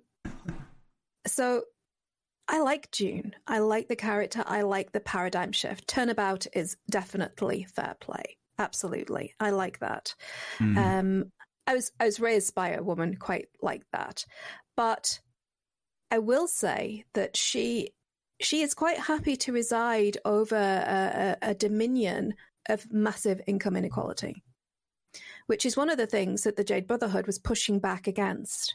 Mm-hmm. Yeah, that was one of the schisms between her and her protege partner, was that she wanted it to be exclusive, he wanted it to be inclusive. And in the story, when you're down on the street, there are Brotherhood tech that the lower echelons of the leftovers of society have to use because they can't afford her tech. So she is not as beneficent as she possibly could be, and it would be nice to see her have a realization rather than an Elon Musk moment where, you know, Jesus, Lord and mercy. But I think it's difficult to tell that story, isn't it? Like, because if it sounds like you're trying to, this doesn't sound like anyone that exists on our planet. Honestly, I mean, I can't think of many people other than maybe massive tech and moguls who try to influence and create some change without putting out products which, you know, people can't get access to, so they can, because of where they are. I don't think there's anyone. I think that's it could be difficult to tell that story. I don't know. I think she's an allegory for Elon Musk, or perhaps the Elon Musk who might have been. She's not that bad. I mean, sorry, though, you're assuming that you know, he is bad. I don't want to start calling people bad people, but, you know. In general terms, he wants to automate society and electrify it so that we're all in electric cars. Very good idea. He also wants to make sure that we don't have all our eggs in one basket. So he wants to colonize off planet. Entirely the only thing that we can do if we want to propagate our species beyond this planet and also avoid, you know, the cataclysmic end by an asteroid. 100% correct, right? Guy's not fucking about. He's right. Yeah. Is he a complete tool? Yes, of course he is. Yes. She's almost like a conglomerate of different things. Yeah. I absolutely agree with you. And I love that she's not utterly benevolent, because this is by nature. And I think it's a very pointed commentary, like you're saying, about the fact that just like you brought up, if you have this massive power, if you have massive wealth, if you control the flow and release of technology just by nature for your own self-gain, for your company's self-gain, there's gonna be a lot of gray there. You know what I mean? There are gonna be great things that do benefit society, and there are gonna be entire ways that you have shut people off to vital resources that are more and more and more becoming a part of what you need to navigate or exist in the world, right? It's the nature of capitalism. If you are making a huge amount of money, somebody else is paying for that. Yeah. Somebody down the line is paying for that. And like, I think the big difference between her and Elon Musk is the fact that I actually know somebody who used to work at Tesla, and some of the stories that he would say about when like Musk came in on some whim, it was like ridiculous. Like I can imagine, yeah. I mean, Musk is in many ways completely out of touch beyond all belief. And also, like, I don't truly believe, although maybe I'm horribly misspeaking, but in and of himself is not a genius. Like, No. whereas 100% not a genius. like there were some, mentions of Bill Gates and stuff like that in the chat. I think June is almost more of a hybrid in that she is very rational. She is in and of herself, I think, very brilliant. So she has a vision and she has intelligence to, I think, manifest that vision. She herself was also born into a role that's kind of ambiguous. The idea of almost being like a bastard child. We saw with Togo that didn't make him completely horribly out of touch with the common people. But I agree with you in that there are complexities to her character that I would like to see the narrative confront. Echovald, the Jade Brotherhood, that gap we've talked about, I think would have been a crucial crux of that. Even Yao, if Yao had had some more moments to confront her, he admires and loves her, or they admire and love her, but there has to be, some kind of conflict there at some point in the thoughts of, again, how are we making this technology accessible? Or is Yao themselves part of how June is doing that by even bringing in reformed people, reformed criminals to learn, to have access to this technology, to be able to propagate it in a sense? Did June learn something from the fact that her partner left her after everything that happened? We don't know. Like, that's the big problem, I think. So I think she's a fascinating character, but not without reproach. Yeah, 100%. I think it's an interesting narrative there that they can pull, because there's talk at the end of the story, sorry, jumping ahead here, that she wants to propagate out Jade Tech to all the other cities, all over the world. And I'm 100% for this. I don't like the idea of these static maps that the non-map, the non-city must only ever look like the non-city. If it's a living, breathing city, it should reflect what's happened. So there should be Jade Tech, there should be different people there. There should be change and evolution. And even if it's staged and masked off, so this part of the city changes only after you've done this point in the story, that I would love to see that kind of, so it feels more like the living world that they have been desperate to kind of create all these years. I would love to see that. Kind of like they did in with Icebrood Saga with Drizzlewood Coast, where you progress further deeper into the map as you progress the story. Yeah, that was really cool, and I loved the way they did that, because it made it let you progress and change and push through, but it was all the same map in the end, and just really tied the story together. Brought it from the episodic feel when you look back on it and made it the story of this place in the world. Yeah.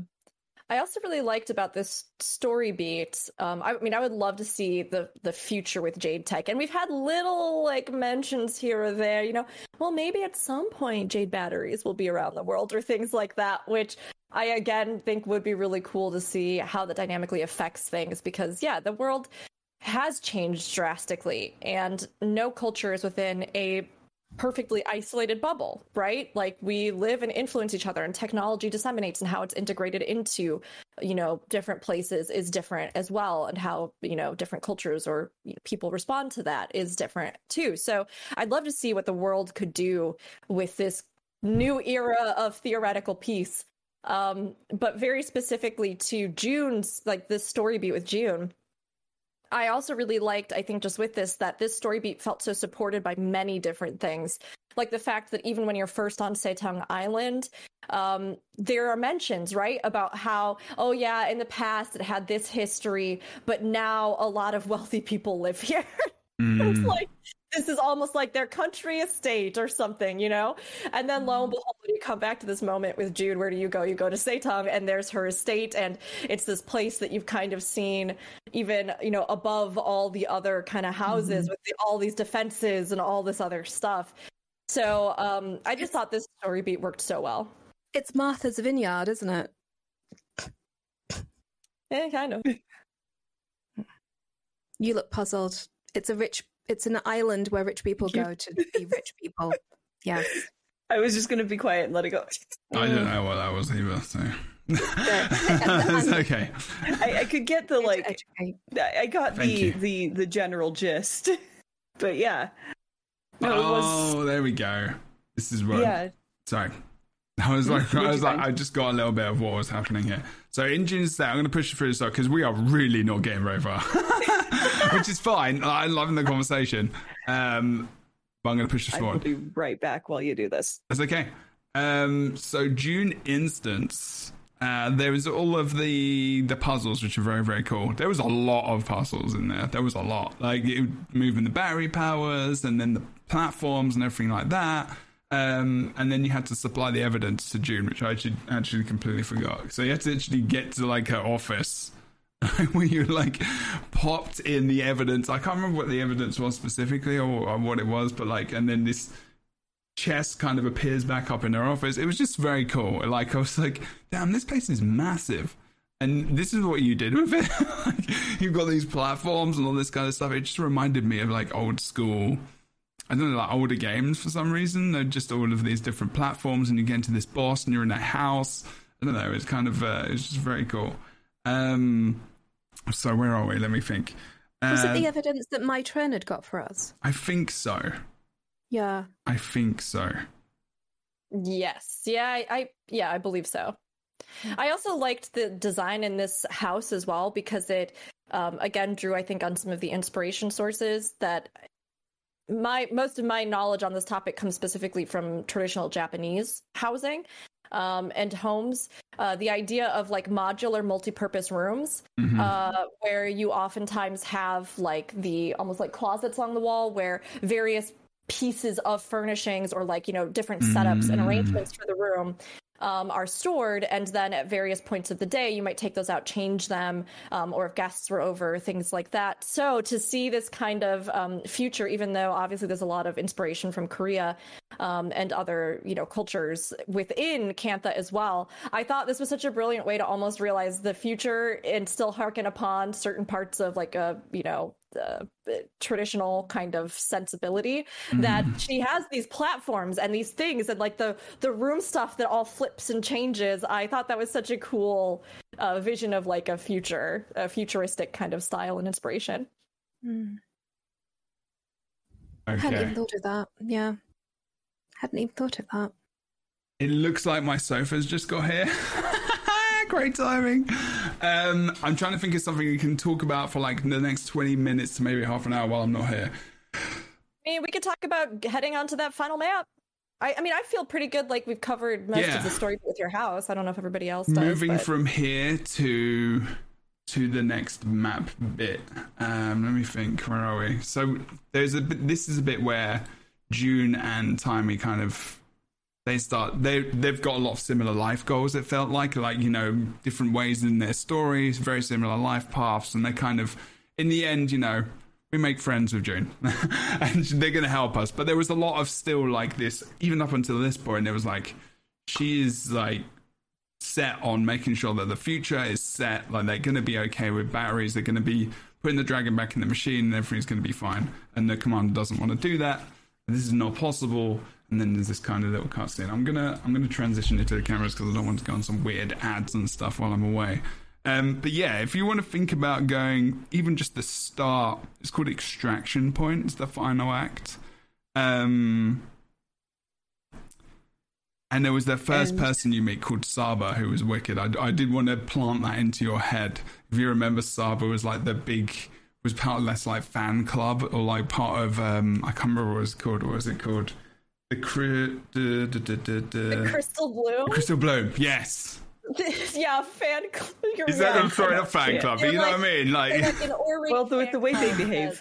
Yeah, it was the way he behaved, yeah. It was the way he behaved, I think. Yeah. But then filtering into the events. How about talk about the events and just the map in general? Do you want to talk about that? There's a lot you can talk about there, and then I can come back in for the story bit. Sound good? Mm-hmm. Awesome. Right, I'm going to be back as soon as possible. Legends. So, events, you come to the map for the first time. Ooh, how did you feel about the map, events, and actually doing that whole fight? And all the things on the map. Good? Yeah. I feel bad leaving. I feel bad, but I have to go get my sofa. I do want to see a picture of the completed sofa, just, No, it's in boxes. There's like 4 boxes outside the main building, but it's outside on the road, so I have to go get it. Good luck. Have fun. Oh, his poor hip. Oh, geez. Like, don't. Poor old man Jabro's gonna have to get those couches in. I hope he's okay. And doesn't hurry too much. Because it's when you hurry that you hurt yourself. Yeah. Can I ask you ladies a question before we dive into the map? How happy are you with the amount of time that we got to spend with Suwon before the map? Oh, this was a big point of contention on the podcast last week. Ooh. It was brought up by both Boots and Kroof that I think they both felt that we didn't have enough time with Suwon. And it's tough because I think looking at what they did and what they had, the proportional amount of story beats and everything there, I think that they did give us enough to at least follow this through. I do feel like we got good moments with her, and I do feel like what we got was solid, and I think her voice acting also does a phenomenal job of that. She's just so beautiful. Like, she's so beautiful, and there's such a warmth to her. I will say, though, that I do feel like Suwon could have been with us for a whole nother expansion, and that have survived this. Yes, and that would have probably benefited much more the connection. She is such a pivotal character to be the literal foundations that the world was built upon. It's massive, and I wish at the very least that we had had a moment with her where we had found her before she fully loses her senses. And just been able to speak with her, gotten that dialogue about her hatchlings and the other dragons, gotten all of those story beats and or something relevant with, Oreen, where she's learning from her and we're seeing an actual relationship really start to form between them as individuals. Poor Suwon, who watched all of her children lost to this corruption, who finally can speak to another dragon that isn't, a direct descendant of hers, that is still in control and has been through so much, and that they could actually speak in this way, I think would have been much needed. I don't feel like it was a complete failure, but I do feel like we could have used a bit more time and some major things from her. I think repeatedly we see ArenaNet. Funnily enough, their characters are almost too fleshed out. There's almost too much story to tell, and they don't slow down and savor what they've got. Because if they did what I kind of wish they did, we would not even have gotten to Cantha yet. We probably would barely be out of Heart of Thorns. But they have so many stories they want to tell, and so many very developed characters, and so much that they just kind of barrel through to just get through the story because they want to keep it moving always. But this could have been another one of those moments where we could have slowed down and we could have spent some time with her, and we could have had, or at least let Oreen report back about the time that Oreen is spending with Suwon, I would have happily traded our time with Maitrin for Suwon. Not that I have anything against her story. I thought it was very interesting. I liked that it showed a human side to this character that has been very traditionally villainized because of what happened. Just part of the nightmare. Yeah. As a sort of a minion of Scarlet Briar. And I really liked her, the fact that there was some vestige of not necessarily redemption, but humanization for her. I liked that. But I would much rather have had a journey. As I said, I think I said this the last time we talked about Ender Dragons. If they want to murder characters and they want me to care, they have to give me enough time with them to care. Or nut up and top tie me. Just do it. Just do it. If you know what I mean? It's just kill someone. Like, I still remember Air's death. It had impact, and it had consequences, and it was a real gut punch.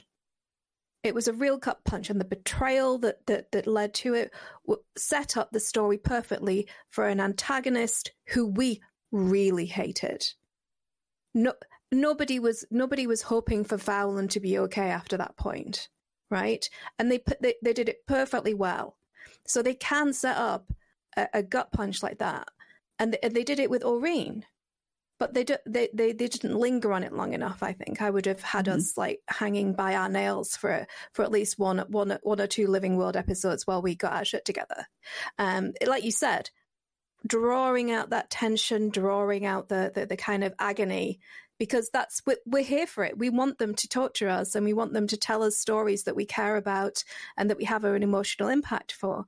So I was so sad that we got this beautiful, extraordinary, exotic character, and we got half a conversation with her before she got attacked by another NPC who we've only just been introduced to.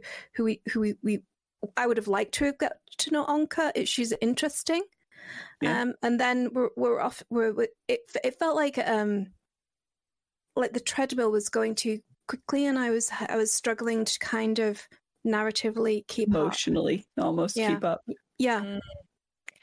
Yeah, I think all of that is a very fair observation, to be honest. I mean, Otter, you put it so well. This world, and one of the things that I love, one of the things that makes me love Guild Wars 2 so deeply is the fact that there is so much consideration for so many different details, even on the smallest level. Characterization, world building, the different things they bring to the table with the different zones, races, points of the world, fantasy lore, magic. There is so much in Guild Wars 2 that is phenomenal and on a totally different conceptual level than many other games. And it's one of those things where it's like, yes, I always want more. And I love that there is such a huge sandbox of ideas and concepts and characters here so that this world feels as massive and as epic as it is.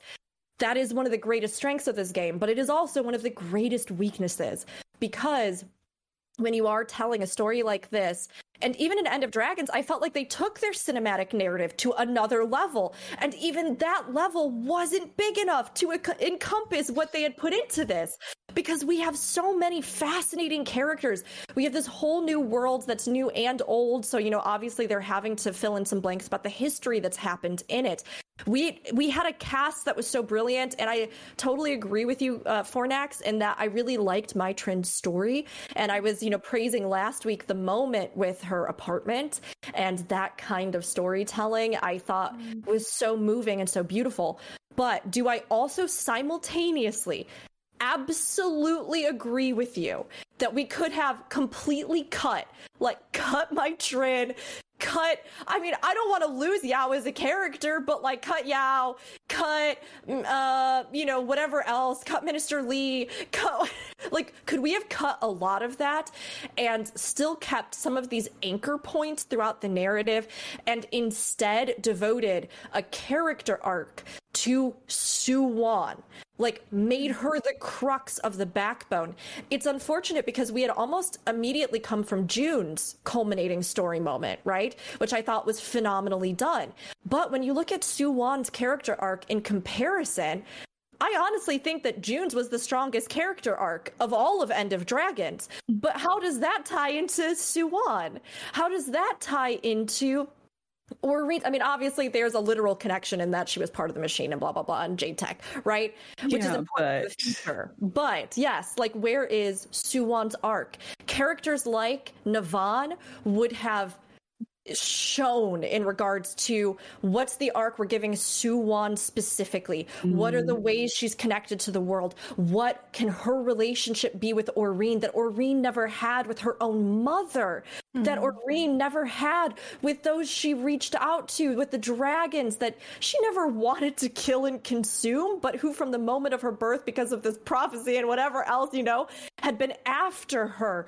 What does it mean for her in this world? If they had cut everything else and only focused that narrative I think the emotional payoff, the absolute agonizing tragedy of having to kill Suwon, the voice line she has anyway, in that final battle are so well delivered and so heartrending as she like cries out to you. But if you think about if they had really honed in on this expansion and really made it that narrative, I think it would have been tenfold as devastating, you know?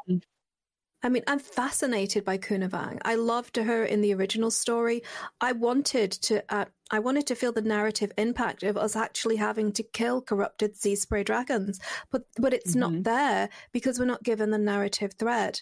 I would have from a personal point of view, I would have much happily come into the expansion exactly as you said, following Suwon, following her story, following her relationship with her champion. We could have been at the side of Kunavang all the way through, learning about the different races because she's there. She is literally the guardian of the realm. She could have introduced us to all these things, and then we could have had June's plot unfold in the living world that connects us to the next expansion because of all the consequences of Suwon's death. So we could have still had this wonderful CEO, interesting character with June, and Suwon's impact be what I think it should have been.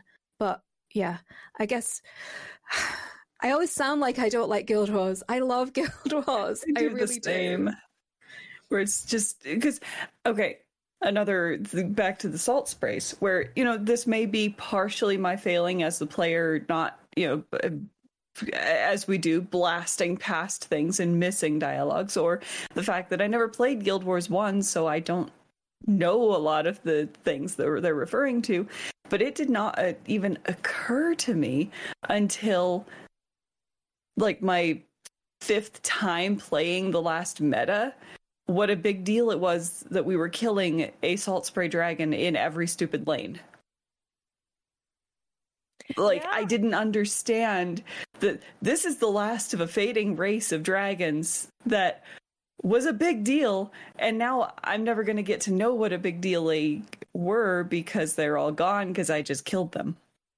Yeah, and there is a fantastic little bonus quest, but you have to, like, put 2 and 2 together, and Kunavang talks about the other last of her kind, and after you complete finding that quest, you have to find him. But again, it's like just like pull our attention to that even more directly, or even have us encounter several, like when you first come onto the map for the Jade Sea, it would have been so great if you were trying, like, the corruption hadn't completely, or Suwon is like under the water and it's starting to seep up, and you start to like connect with some of the other salt spray dragons, or you get like right, and then you see them corrupted and have to kill them.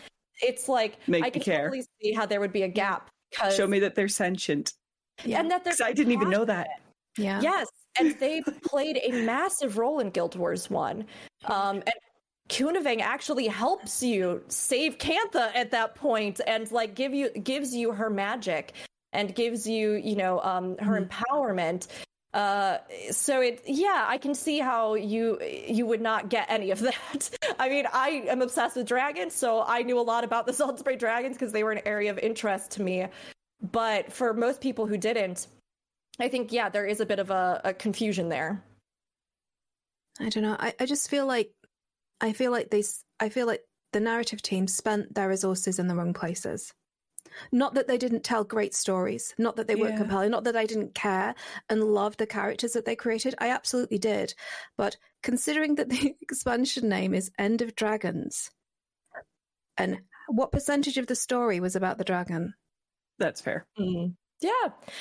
They've done it before with like Path of Fire, where we take this entire diversion to go explore Joko, and it leaves you kind of wishing the whole expansion were about Joko instead of a stray god.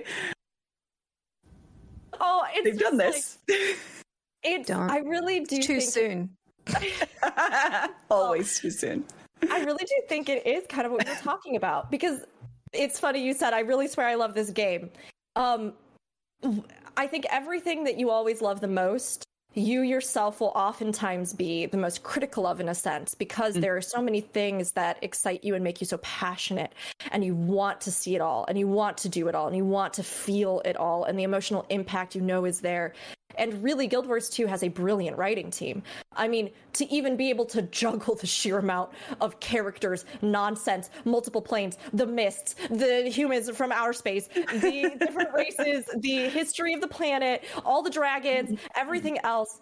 In many ways, this world, I am truly, genuinely, really, honestly grateful that they don't try to rein it in many regards, because I think we see a scale and scope, a hybridization of science fiction and fantasy in this world that is so massive, and somehow, even despite our critiques, continues to hold together. And like I'm still playing it. Yes, and continues to make sense. And like, there are always going to be areas in this world that we want explored more. There are always going to be things within that, but they do a phenomenal job with what they have. And in the case of End of Dragons, I genuinely love this expansion. Like, genuinely, I think it's one of my favorites. The cutscenes, the moments we got, just like you said, are brilliantly told. Now, is there something to be said about honing in to really optimize your emotional impact of very specific things in your world? Yes. Will we ever 100% see that from Guild Wars 2 when it's a massive world that provides so much to people, like a giant buffet, but may not specialize in like one specific incredibly perfected dish that is, you know, the only thing they offer, but so well polished and so well done? Like, I don't know. But I think they've been constantly trying to refine how they tell stories while still creating this sprawling tapestry of a world. It's extra tough because I think within MMOs, you never know how many more expansions you will have to tell a story, and or, you know, you don't want players to get bored with something. And when you're coming up on 10 years of this being the crux, I think there probably was a lot of pressure, even from the base, like, let's be done with the dragons. And I think in many regards, a lot of the things that players, you know, have been like, oh, I didn't feel like we got enough time with Jormag and Primordius. I didn't feel like this, and this, right? At the same time, those same people oftentimes were the ones most vocally that were just like, can we just do something other than the dragons at this point? Like, what's the future of the story? And 10 years in, that's fair. You probably do want some new narratives. So I think a lot of what we're feeling with the dragons might kind of come down to some of that. Does it mean that I don't still absolutely love parts of this? I absolutely love this expansion, but there are other areas where I think, again, the story could have been told more robustly, and I would have loved to see them have that opportunity. Suwon's definitely one of those. The final map is so fun, and I adore the meta, and I think there are beautiful spots on it. But it does also feel like, again, I'm trying to figure out how to say this. There could have been like 5 to 10 more story beats that happened to really unfold it to us between Echo Vault and then into Jade C. Jade C feels like it's maybe one of the most underdeveloped because its focus is all on that final action, which it serves well. But yeah, it's, again, we could have used more for sure. I mean, kind of, you were saying how they wanted to move on and not tell a dragon-centric story, but I think that helter-skelter rush towards being finished with the dragons is part of what undermined the non-dragon stories they had to tell. Yeah, and the dragons. You can let the epic dragon be the backdrop to this country that is struggling to redefine themselves and shake off paranoia and fear of change, instead of making that be, okay, let's be done with your little troubles, let's go kill a dragon. Yes. Because they're not little troubles, and they didn't have to be. Hi. Hey, Jeb, welcome back. How's the couch? Oh, it was only 2 boxes. They were taller than me, and I'm 6'2", and they were like, one was almost 7 foot. So I had to get it through the door, and they weighed like 35 kilograms each. So there's me on my own, like an absolute idiot, like on the street, just like pulling these boxes along the floor, hoping that they're not broken from me doing this. And I'm just like, oh, I've got to get this in my apartment. I should probably close this place. It's me just like pushing things aside. Now there's just 2 7-foot boxes in my living room, and I have to put my sofa together after this. So that's definitely happening tonight. There's no way I could just leave that on the side. See if there's like anybody with kids in your complex or nearby. When we got our couch, we gave them the boxes from the couch, and they made it last like 3 months. And had so much stinking fun with that box. Yeah, these boxes are the bigger most people's apartments, I feel like. It's just like, okay. So how was the conversation? Where did we get to? You were talking about the events and just hanging out and doing the things? Nope. You didn't? Oh, no. No, we didn't talk about that. Oh, sorry. 2 seconds. I'll be right back again. Oh, okay. Let's really quick. Let's talk about the events. I'm back again. Oh, okay. Too fast. Well, it doesn't matter if whatever you talked about, I'm sure it was great. What did you talk about? Just give me a little bit of a... We were talking... Fornex posed the question that we even were talking about last week a little bit. Did we feel as though we had enough time with Suwon before reaching this final map? Okay. So we were discussing that, and Otter was mentioning as well that even characters like the Salt Spray Dragons felt like they weren't fully manifested in regards to like the draconic storylines and themes. So we were kind of talking about that and how they balanced the narrative overall up to this culminating point where you face Suwon. Okay. Cool. I will play this. I will put good job. I will play this. You're very good at video this. Then. Oh wow, sorry. You're really good at like recounting the story. I wonder if it's something you've done before. Or like recounting events that have happened recently. It's almost as if you have some experience there. Yeah, something Maybe. odd. I don't know. Experience. Last map, great map, love it, amazing. Yes, personally, events were cool, everything. The fact that did you talk about the fact that you do have to do like is you doing the meta event before you do the story? Like, is that something that you talked about and what that was like? Okay, let's talk about that. Whew. Okay, I'd completely forgotten about that, actually. Yes, because I don't know if it actually mattered to me in the end, but we'll find out if it mattered to you. So when we're in the last map, there's a story pop up. I am sweating buckets. Sorry. There's a part which comes up where basically top right corner, I think it comes up in the top right corner where the green star is and all that kind of stuff.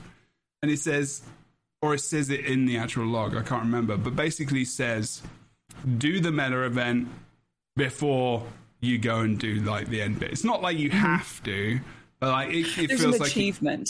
there's an achievement, but also like there's a thing where it kind of explains, this is something which is repeating a little bit, and you have to go back and kill her because you all tried, but and you need to do something more, whatever. Did you all do this, or did you just go straight on with the story? I tried to do it. I wanted to. Yeah. I had a lot of even people tell me like, oh, it really is great to do it beforehand. And I agree. I actually think that if I had been able to do it beforehand and I'd been able to talk to Suwon down in the cradle and I'd been able to, I would have found it to be very impactful in the story narrative beats. Unfortunately, and I'm not complaining because I actually like the difficulty of this meta, but unfortunately, I did the meta six times, something like that. Failed every one, and finally was like, I have to finish recording my playthrough. I was like, I can't keep trying. Yeah, no, it's the same. I don't think many people did it before. I think even failing it was okay. Like, I think that was almost like inferred as well. Like, it didn't matter which one. Like, you tried it, and then you saw them come back, and there was an essence of they're coming back, but they're coming back for your story playthrough or something. I wish that you could get that achievement for just attempting. Then, if that were the intention, did you know? But you had to defeat her. You had to win that final meta to get the achievement. I wonder if I went, and so I got that achievement. Felt like it was. It felt like it was locking you out. I wonder if I did do it then before. I can't remember. I have to go back and look at mine. But okay, yeah. Oh, that kind of does suck. I mean, yeah, like, because it is behind a really difficult encounter then, locking story, which is essentially something which they shouldn't be doing. Honestly, like, I mean, we shouldn't be locking story. We've learned that, haven't we, from raids. I thought that was something that was kind of being learned. But I guess, maybe when you don't know how difficult this is going to be until it's really in the hands of a lot of people who can get together and play this as like a squad. Because I know that obviously they have tests. They do all their tests, the alpha and whatnot as well. But they're not going to be. It's not live. They've not got all the people in there. They're different experiences. They're different. So yeah, I guess this was definitely a little bit maybe overtuned for such a public setting. I do like the difficulty still that it does. I think maybe now, I'm not sure if it's too easy. I don't know. I think it's still satisfyingly difficult. Because the biggest change that they did, and the biggest change that they desperately did need to make, was the frequency of a particular attack. That if it chained more than 3 times, which it did infuriatingly, you would be running back and forth helplessly across the platform with unable to do any damage while the timer is ticking down. And so that was really what lost out of the many times that I lost that meta. That did 9 out of 10 of the attempts were failed because of that stupid RNG on that attack. With the text, yeah, and because when the tail goes up, yeah, you have to run back to burn it. And I think she even doesn't she have reduced damage or something? That she takes reduced damage while the tail is up, and then the tail would pop up, and then she would lunge, and you'd have the tail and the lunge taking away from your potential, your ability to do anything at all. Yeah. I mean. So all of the story beat stuff aside, everything else aside, everything with that, I actually love this meta, and I think it's awesome. All of the different little beats of it, the way they combine the different elder dragons. I even like the different lanes. Even if we talked about how maybe the story could have more robustly supported this coming together of allies, I love that you have the different leaders of those factions and the dialogue as they all start to encounter each other. Some of them for one of the first real times, as they're trying to just come together for this battle. I think even the areas that you go for those different groups are fantastic. The shrine that has the fox guardian and tying in even the cosmetic of the shrine guardians and everything that we've had. I would have loved to get some more story beats there or something, because I find that little area so fascinating, and the guardian who's watching over it, who helps you turn it away, the hatchery. I mean, all of the areas are gorgeous, and for all that people complained a ton about the color of the jade and the jade and the jade and all the stuff and the sea looks dumb. Oh god. I actually think that the zone is beautiful. And I love the jade and going underneath the map and that little secret, all of that stuff is so beautiful. So on its own, I really enjoy it, and the music and the final fight feels so epic. When we look back on how disappointed I think a lot of people were with some of the Path of Fire metas, and then you think back to stuff like Dragon Stand, still one of my favorites ever in the game, this brought back a sense of that to me, where I was like, oh my gosh, this is incredible. The different phases and the music and the culmination on top of this hugely important landmark in the franchise, and the Harvest Temple and Suan and the voice actors, all of it was just so great. Those bugs were unfortunate and did cause a lot of problems. But again, this kind of large-scale open-world content is something that no other MMO I know of does. And I thought they really pulled out all the stops for this meta. So whatever I thought about any of the other narrative beats, I actually loved the story that this meta told and how it combined so much of our journey throughout the game and our previous fights and our companionship with Aurene into this huge, massive thing, which was so cool. It's very dramatic. The music is everything about it. The music is so dramatic that it brings up copyright issues on Twitch. It is very dramatic. It's all you hear the kind of wails of the voice and the sound of everything going on, and then you've got Ritlock, and you've got other people from everyone from your journey so far harping into what's going on. We thought we'd come and help, and then you're going to kill different. Yeah, it is just. hectic, and then you go to the single player instance and you're like, well, okay. I mean, this is, because I was just expecting like just a replay and then you just win, but like it just wasn't. It was, we'll get to that in a moment. But yeah, I wonder about people in chat, like what you think about the event now, how you feel about that. I mean, it also it brings back the Heart of Thorns way of doing the expansion, right? Because Path of Fire was totally different. It was very flat, literally. Like it was very flat. And you kind of get to those end maps and it feels like, you know, there's a continuation coming. Doesn't really feel like a culmination, like an end to it. Whereas, like, now you've got, I can't remember what the end map is called in Path of Fire. But, you know, you've got Dragon's End, you know, it's just these places which just culminate in, here's the story, this is the expansion, and this is kind of the end of that thing. And then you've got this massive event where you all take part in this meta. And it wasn't really like that in Path of Fire. There wasn't really many meta events. There wasn't really these big, massive fights. It was very much a single story. Where you could play through that apart from the rest of the game, and it almost would make just as much sense if you played it on its own, which is quite cool. And I kind of did like that for Path of Fire, but also not a massive fan of the very flat, literal nature of Path of Fire. So I was kind of glad to see it go back to Heart of Thorns, but also mix. This map was a culmination of both of those expansions for me. It had verticality. Like literally, but it was on a flat plane, so it was like you would go down into an open area, but then you'd have to come back up again utilizing mounts, and then you had to go to get POIs and stuff. You had to go literally to another level. It wasn't that difficult. Like you could just navigate down there, and then you could fish and stuff, and it was a bit more chill down there. So it was like, I don't know, it was a good, it's definitely a last map. It's not somewhere where you kind of wander around for ages and you kind of investigate, although I think getting materials and stuff makes it that way.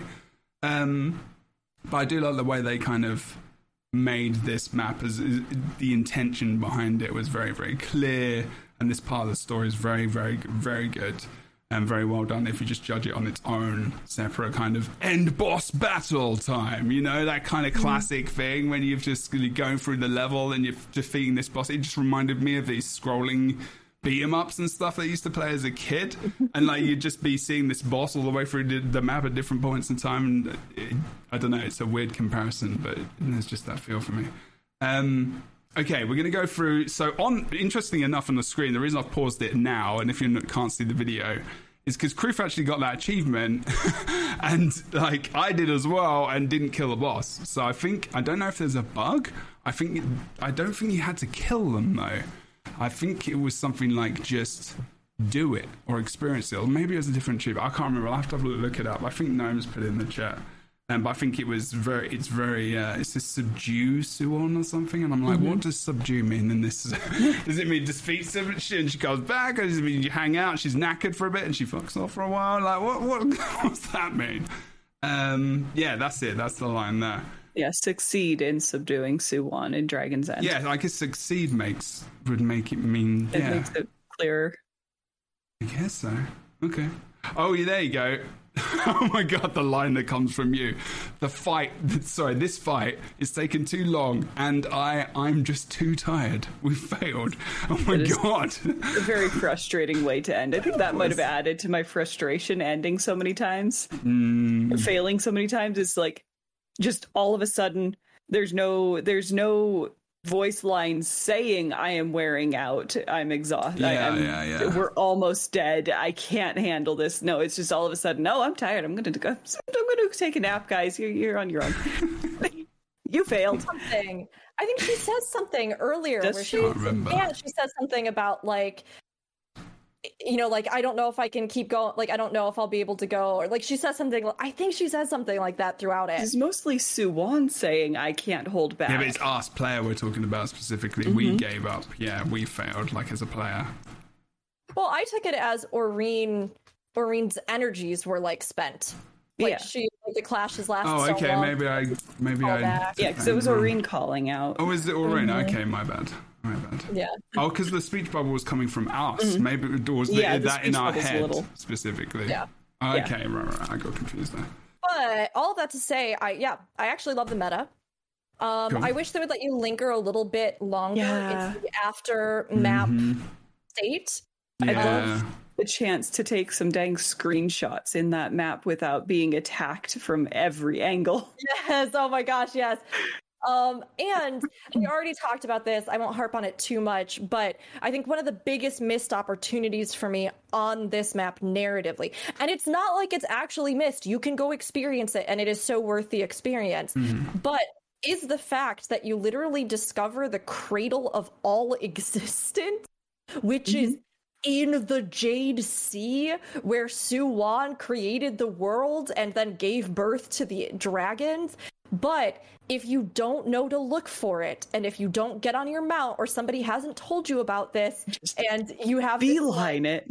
Yes, like you literally have to just like beeline your butt. Like if it's your first time, you have to beeline over there, figure out where she's at, and then if you haven't gotten the other collection with the other the Salt Spray Dragon, then if you're like trying to do both of those, you're just in a rush to try and snag them.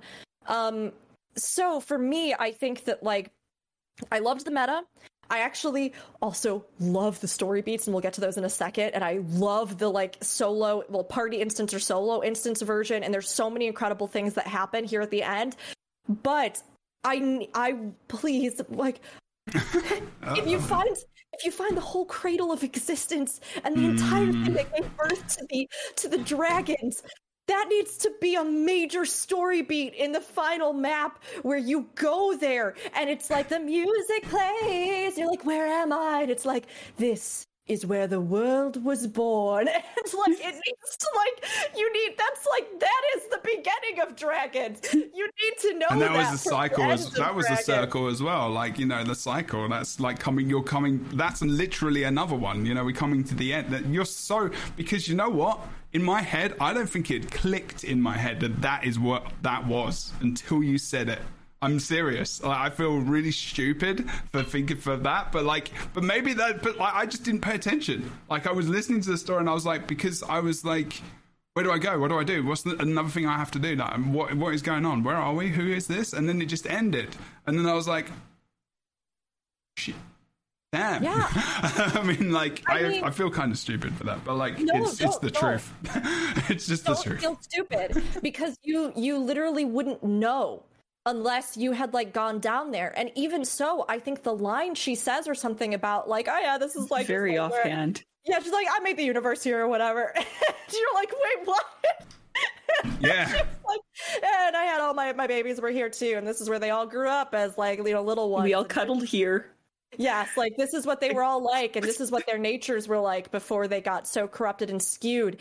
And in that, she shares her hopes for the future of Aurene in this gorgeous, like, subtle way of the hopes she once carried for her own children, who are now all dead, which is so brutal. Like, to hear a mother's story of, like, the first beautiful moment she shared with her children, and then what they became and what she became, and how, you know, she realized that this cycle that was born of hope, and it was born of her love of the world and what she herself felt was needed for it, that things went awry and went wrong, and that she had no control over that. And then to have this future where through the iteration, through the stumbling, through the failures, through the devastation, through the all of this stuff, to have a chance at a better world, that while, you know, there may have been these horrible things, that from it came something beautiful. And Aurene herself, who has faced death, but who managed to come through it by uniting with others, by sharing this world, by, you know, disseminating this power. Like, it's beautiful. It's so, so incredibly moving. And if nothing else, like that final scene with Aurene and Su-Wan, where, you know, she does give up her life and, you know, it should have taken place in the cradle of the world. Are you kidding? Rick is just like, so like sensitive and like really care, and then all of a sudden, Can you imagine Yes, the power of that scene? It's an Easter egg that you can unlock, and it's an incredible one, but it shouldn't be an Easter egg. No, it shouldn't. Suwon should have laid down her burden in the place where she gave birth to the world. She should have said, the world was once mine, but now it is yours. Again, I talked about earlier the incredible themes in this expansion about familial, like, gosh, even Rama, right? Rama is a better future after the terrible things that even his father figure had. Yao looks up to these other figures and has now charted their own course. Aureen, who lived under the burden of her mother's legacy, the loss of her brother, we talked about this earlier, the almost, if we want to use it as a greater metaphor, the abuse cycles or things like that absolutely. of the other elder dragons. Sure. Like, again, if it's this idea of a cycle of we are all constantly trying to do our best in certain ways, and some of us fall prey to these terrible things, and some of us choose to do terrible things, but we all pick ourselves up and we continue to move forward. A new cycle can be reborn. We can break free of the old. That is where that moment should have happened. And like, we should have had the whole scene where she's telling us those terrible, sad things. Should have been a cutscene, shouldn't it? Really, at the end, honestly. Yeah. What do you think, Harold? I think that you're warming up to tell us your feelings about this. No, I couldn't agree more. I couldn't agree more. I think that I agree with you that the battle, the build up, the lanes, they're fun, they're engaging. The small stories that you get along them are great. Would I have liked more lead up to get me into the map? Yes. But we don't live in a perfect world. You get a great story. You get this incredible encounter, which is challenging. And I remember the drama on Twitter. That was quite hilarious. Which one? Yeah, I was going to say, which one? Is this balanced or is this the dragon? Yeah. But I have to agree. I think at the last hurdle for the end of Dragons, they dropped the ball with their storytelling. They just dropped the ball. And I think that it does an injustice to all the hard work and the fantastic setup and the great spectacle that they were trying to do. And then you've got 50% of the players leaving the map before they've actually got the story that we came to Cantha to get. We came to Cantha because we wanted to learn about where the Elder Dragons came from, why the cycle started, and was it possible to subvert it and still survive? And most players won't know the answer to any of those questions because it's hidden in a little area at the side of the map that's blocked off 90% of the time. And if you don't have someone leading you there by the nose, you're buggered. So the one thing I would change there, just to lead more players along, because there are a lot of players who, for some unknown reason, are not in a game for a story, and they just want to ignore it all. But for everyone who does and just doesn't know it's there, just have Aureen come to the edge of the platform, check in with us, kind of touch base. You guys okay? I'm going to go follow her. Follow me. She does have a line where she does, says, but you never see her. She just takes off. Yes, it's very, and there's a little trail of, I think, orbs you can follow. But again, when you've just finished this meta and you're trying to loot all the chests and you're trying to do you're on, and you've got less than 5 minutes before they kick you out of the map. Yes, it's rough. It's rough. Dragon's Stand, you've got ages. If there was anything to find, half an hour. You can go and get other things. And why isn't this huge crucial story moment part of the instanced personal story that we have? Why isn't it there? I don't understand. They could have taken all the time in the world to do it right there. Yes, I agree. And it's beautiful. That area is just so gorgeous. The hush in that small little spot, the effects. Mother's Lament. Mother's the name Lament, of the place is just so good too. It's you go down to it feels like a cradle. It feels beautiful in that sense. Like a den, a warm place. Yes.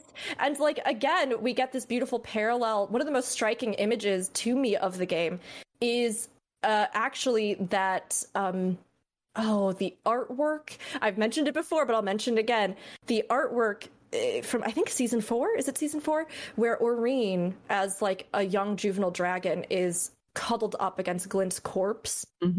And like that piece of art, and then the actual story instance where you like see her in touch with her mother for the first time physically, because she hadn't even hatched. She was just an egg when her mother perished. Like, to touch her mother for the first time, to feel a mother's touch and have it be her mother's dead body is so brutal. It's so sad. I can't help but giggle because it's like, oh my god, that's so messed up and sad. And like, again, to be down here in this place where another mother lamented because her children, again, are now all dead. It's these incredible circular storytelling beats that are so wonderfully crafted. I have to commend the team. It is beautiful. It is impactful. And here they are, her legacy, her lineage, and, Aurene finally meeting a figure like this for the first time. Yes, it should have been in a story beat. We should have seen it. It's so incredibly gorgeous in that sense that I have no idea why they didn't put it in the actual cinematic story beats. It's just phenomenal, and it's worth experiencing if you haven't been down there yet. And there's multiple lines of dialogue, so each time you complete it, go down, because she'll tell you about one of the different babies and like what they were like and what their nature was like and things like that. It's all on the wiki, by the way. You can go and there's probably, you can probably look it up on YouTube. The voice if you're acting really... is. The thing is that I've listened to it a few times because I've done the event a few times, but no matter how many times I listen to it, I'm still not entirely sure how the world formed, how she gave birth to these entities if she was imperfect and just of one element. And it almost sounds like a the Greek myth of everything spawning from chaos. Or from nothingness, which is the void. That's why, because it was the void was first, right? And then everything spawned from nothingness, which is like the void, I guess. And so that's so vague. So what does that mean? What does that mean? Happen? Yeah. And she talks a bit about the fact that, like, because she was wielding, or she had so much power that the void, kind of like how we see that it like overruns, right? Like overflows. So she separated it out into these different, distinct kind of elements to her children. But again, we don't even 100% totally know why they all went rampant, when that started to happen, or, I mean, like you said, I think there is a fine line. I think with a sense of something like this, a world origin myth, you don't have to go midi-chlorian on it, like you don't have to be like every detail, but I do agree that it feels very vague, and it's just these little tiny breadcrumbs were kind of tossed. I can ask you a question. Creation event, right? It's weird. Sorry. Yeah. I go for it. Can I ask you a question? So you're a Final Fantasy player.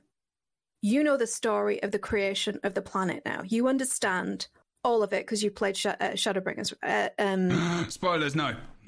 Have you played it all? Have you played all the story? Me, yes, but I don't know about. I have not. I'm going through it. Okay. Yeah.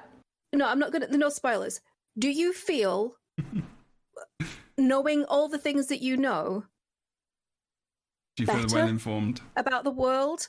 Or worse, do you feel like the mystery or the lack of mystery has spoiled the story? Because I don't.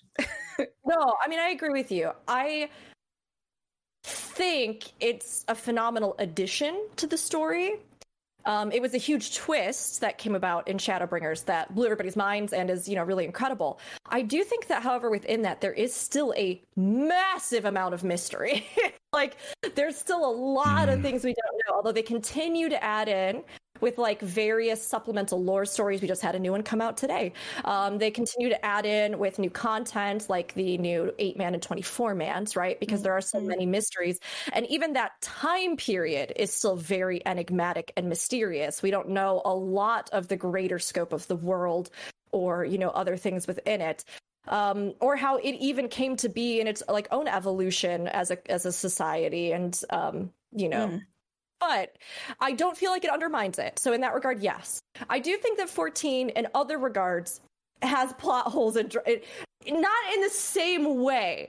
Not in the same way, but they also are just as guilty sometimes of retroactive storytelling, where it's like, we had this thing that we didn't really expand on, and now, like, you know, here we'll get something that totally revolutionizes. And that's kind of part of the nature of MMO storytelling. It is. It's sort of how it kind of works.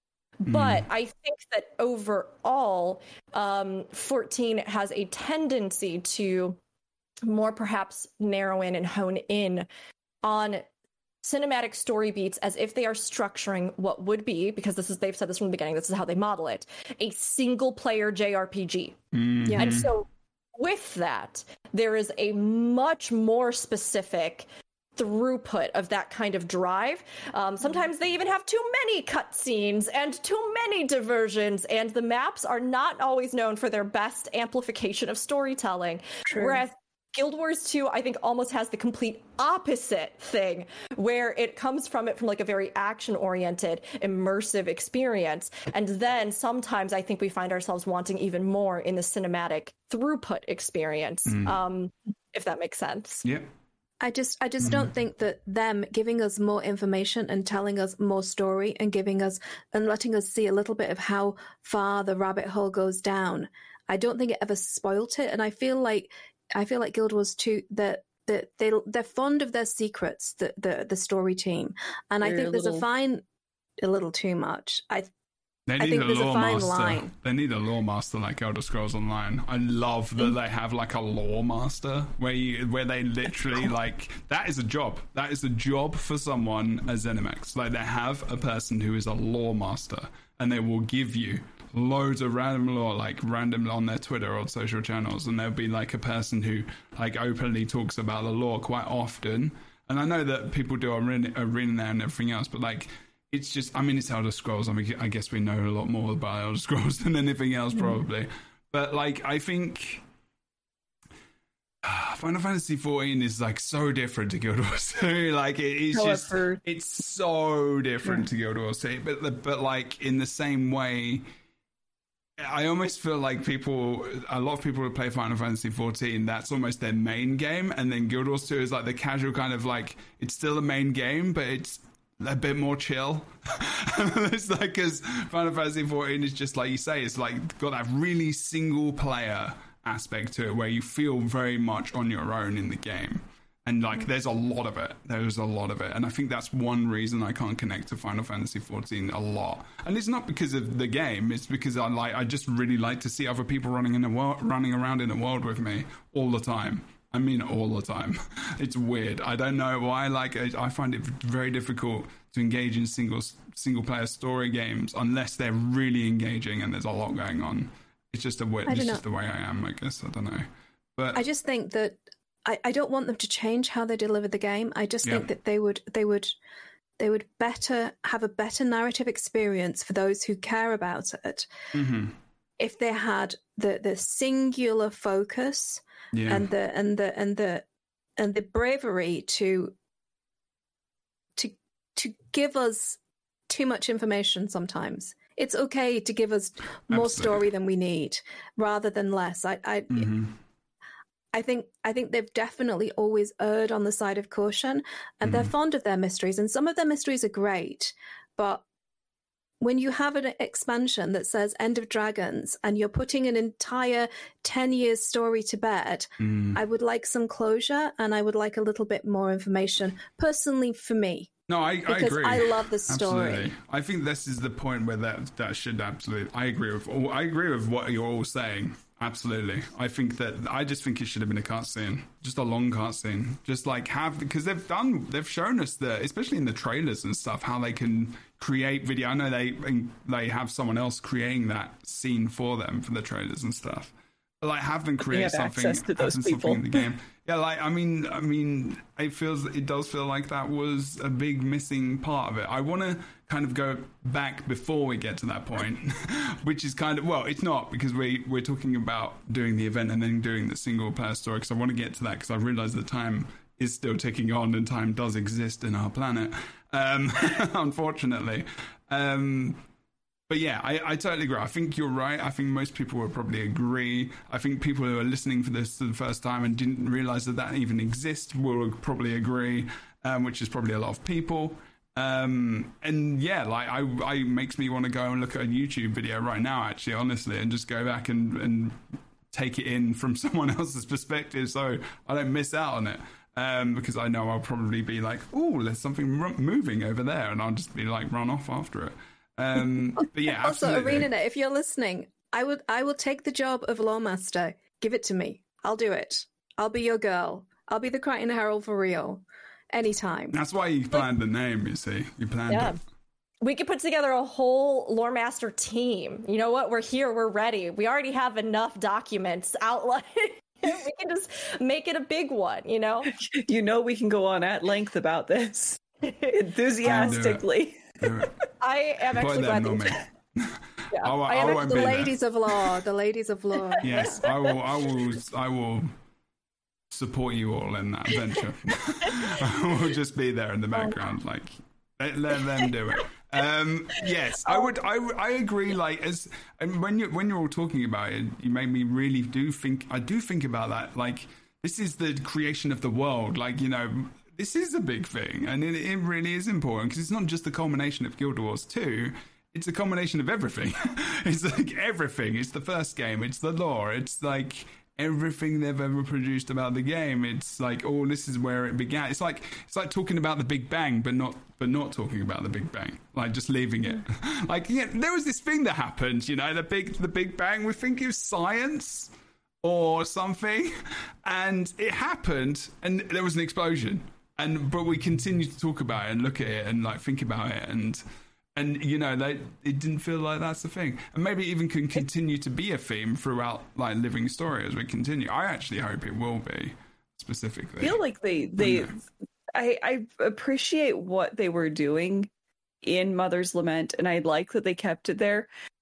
Because what it did is it brought it to a very personal level. It took this big world-ending cataclysmic event and brought it down to a mother talking about her favorite memories of her children, and kept it very simple. And I think that the whole thing could have been solved by simply giving us more time, like we were saying earlier, more time to get to know Suwon, to get to ask her questions in a more organic and less, oh my gosh, you're dying, tell me about everything. I think I like we're about void. to lose this thread. We're about to lose this opportunity. Tell me everything. Yeah, and true. It would have let it stay that nice, quiet, mournful moment. I wonder if they can go back and do that in a similar way they've told other stories, and just have separate things, like, you know, little living story, like, you know, going back through time again and reliving stuff. I'd like to. Yeah, maybe Aureen has like access to, like we have with the scrying pool, where she'll be able to find something. Yes, I would love to see that. Do not get me wrong, because I do think we could use it and need it. But also, I think if you are structuring an expansion, you do have to do your storytelling thinking forward. Of course. Like, yeah. It's like, it's both. You need to deliver enough to support what's happening and not just retroactively. But sure. all of this is to say, because, sorry. I was going to say, we still have Kunavang. We do. Yes. Kunavang is still there, and she has been her dragon champion for a significant period, a couple of 100 years, right? So they could give us all this story through our adventures with Kunavang going forward. Yes, and I hope they do, because that'll be important for Aureen. You can reasonably, with the way Suwon spoke, she knew it was eventually going to come to this. She had hoped it wouldn't, but she knew it would.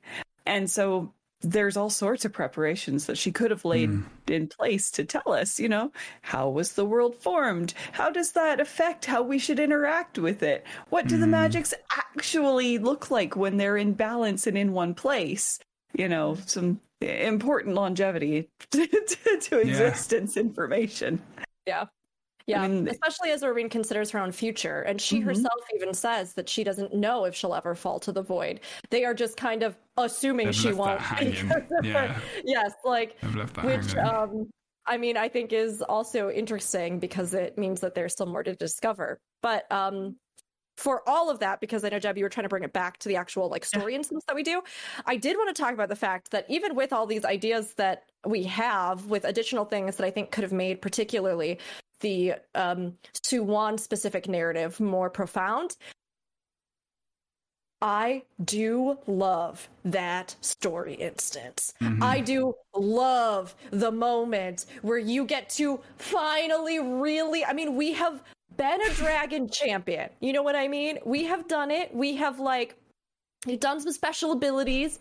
We've come into our own and stuff, but then you see Icebird Saga, where you see Bram going full molten magma mode. Yeah. You see cool. all these things, this idea of what it means to be bonded to a dragon and be able to, as a mortal, wield some fraction of their powers.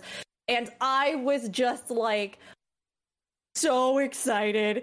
Oh my gosh, when you pull out the Aurene legendary, there's our legendaries, there's the manifestation of our power. It made me even more excited for the weapons, the special effects, everything that you're doing. And then the actual fight is so good. It's so good. It was in many ways the thing that still for all that there is a big discussion to be had about the balancing of the story, I personally did not leave End of Dragons feeling that last bit was really a fart. I felt really I was excited.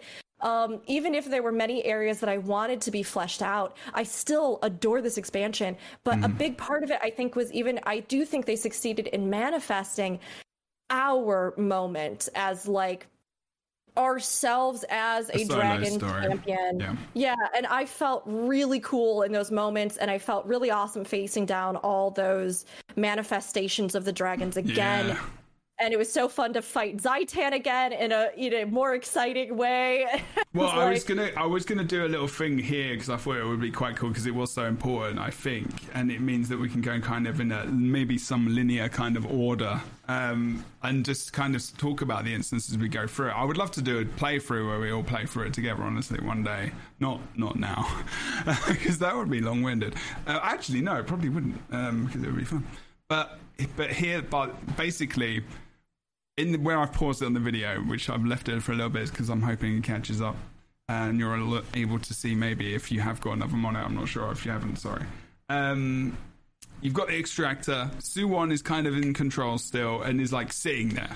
And it's just this big thing. And it's just the story part says drain Suwon. And it's you've got this big, massive extractor thing, and you're activating it. You are doing all the things. And she says, what does she say? There's some really, big quotes here. There was one here when she says, the cycle ends. We are truly awake. We are time. We are space. And there was, so many massive quotes here in this end instance. And I was man. And it is just when you do it, it's this was a pretty powerful moment because you're literally turning on, June is right there. June is right there, helping you turn on this machine, and is all the tech and the work that she's made from Suwon, and now she's turning it on her to effectively kill her. And it's just Jesus, man, what this meant to these people in this story would have just been I don't know. It was just a pretty heavy scene, honestly. And yeah, I just kind of, what was it like for all of you? When you had this moment and then realized that kind of Suwon's gone, but then the voids, that's what's happened. The void's coming back and then you kind of start getting attacked, right? It's all a pretty, it's a good start to this instance because it was probably one of the longer instances of the entire story, right? I'm pretty sure. Yeah, it didn't feel that long in retrospect, but it's fairly hectic runaround, isn't it? It's fairly hectic. Yeah. Mm-hmm. That's right. Then there's the cutscene and the machine. I think the machine breaks or something. I can't remember exactly. One of you with a brain that can remember things can probably help here. But the void come back, and I think you start attacking all of these creatures. Right, that's right. This is what happens. And as these creatures come in, you get overwhelmed. And as that happens, everyone's there. There's loads of people from your past there.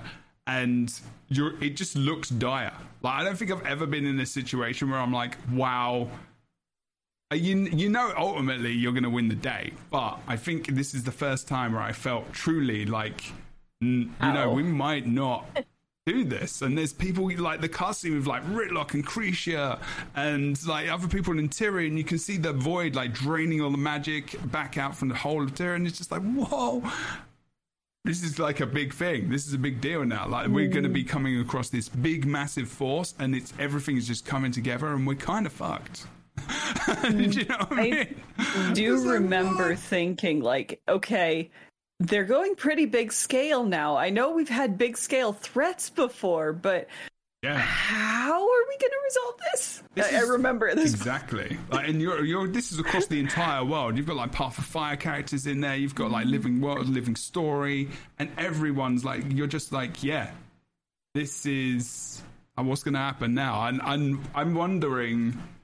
Like, what was that like to see that cutscene as well? Because I really loved that cutscene in itself. Just seeing like all the magic and all the different lands that we've kind of been across and the people that we've interacted with, and maybe why they weren't even there, because there were some people that weren't there. I don't know. I don't really know what to say. I don't know if I've got a question, honestly. I think I'm just explaining the thing, like what was happening, what I was thinking about it, because it does, you feel kind of hopeless, and I don't feel like I ever felt like that in the game before as a character. The closest I can think is when you die in Path Other than of Fire. death, that's true. That's true. Because there's the moments before that where you see Oreen get imprisoned and everything else. And then you realize, like, oh my gosh, they really did that. Oh my gosh, they really killed me. And I think that moment will always be like a huge one for me in this game. It's so incredible. That's true, actually, yeah. True. Yeah, I think in that one. Oh, God. Oh, just in the moment where they kill you in Path of Fire, it was so sudden and so visceral, and there was no build up to that. Really, you had the fight where you're like, something's wrong. This fight is not going how I expected, but it was so sudden that I never had this moment of, oh my gosh, how am I going to save the world now? I wasn't even thinking that far ahead. Right. Yeah, and this gives you that great sense of, like what we're fighting for. And I think it also opens up the world because so much of this has been a direct threat to Cantha. And this is even something that I felt recently with like 14, right? Because they are, trying to add these new layers and nuances and twists. And we get a new expansion that, again, is retroactively filling in a lot of story. There were some decisions that were made in that narrative that at the last hour introduced, shall we say, some revolutionary and massively important things that had kind of come out of nowhere in a sense that then like gave a totally different context for everything else. And we're like, this had been here the whole time. And some people in the community really responded poorly to that, which is fair. I, again, think it's just part of the nature of storytelling in MMOs.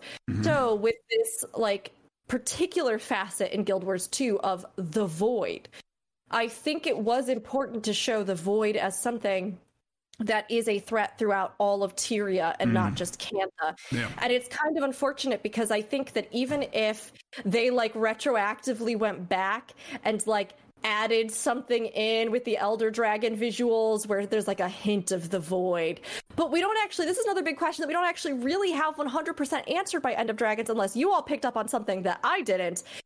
I don't believe the other dragons were consumed by the Void.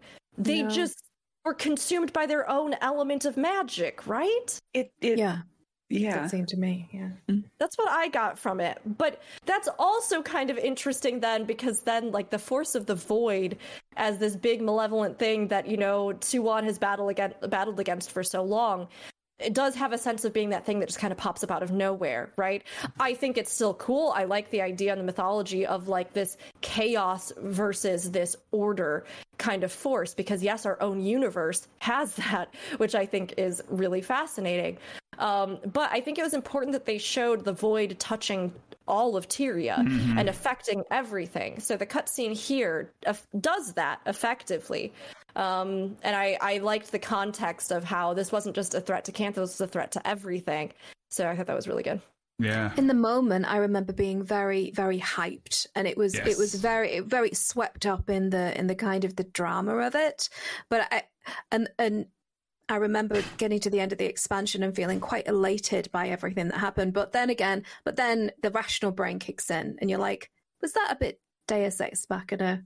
Did we did we just pull the void out of some orifice or another to kind of to fill a story hole?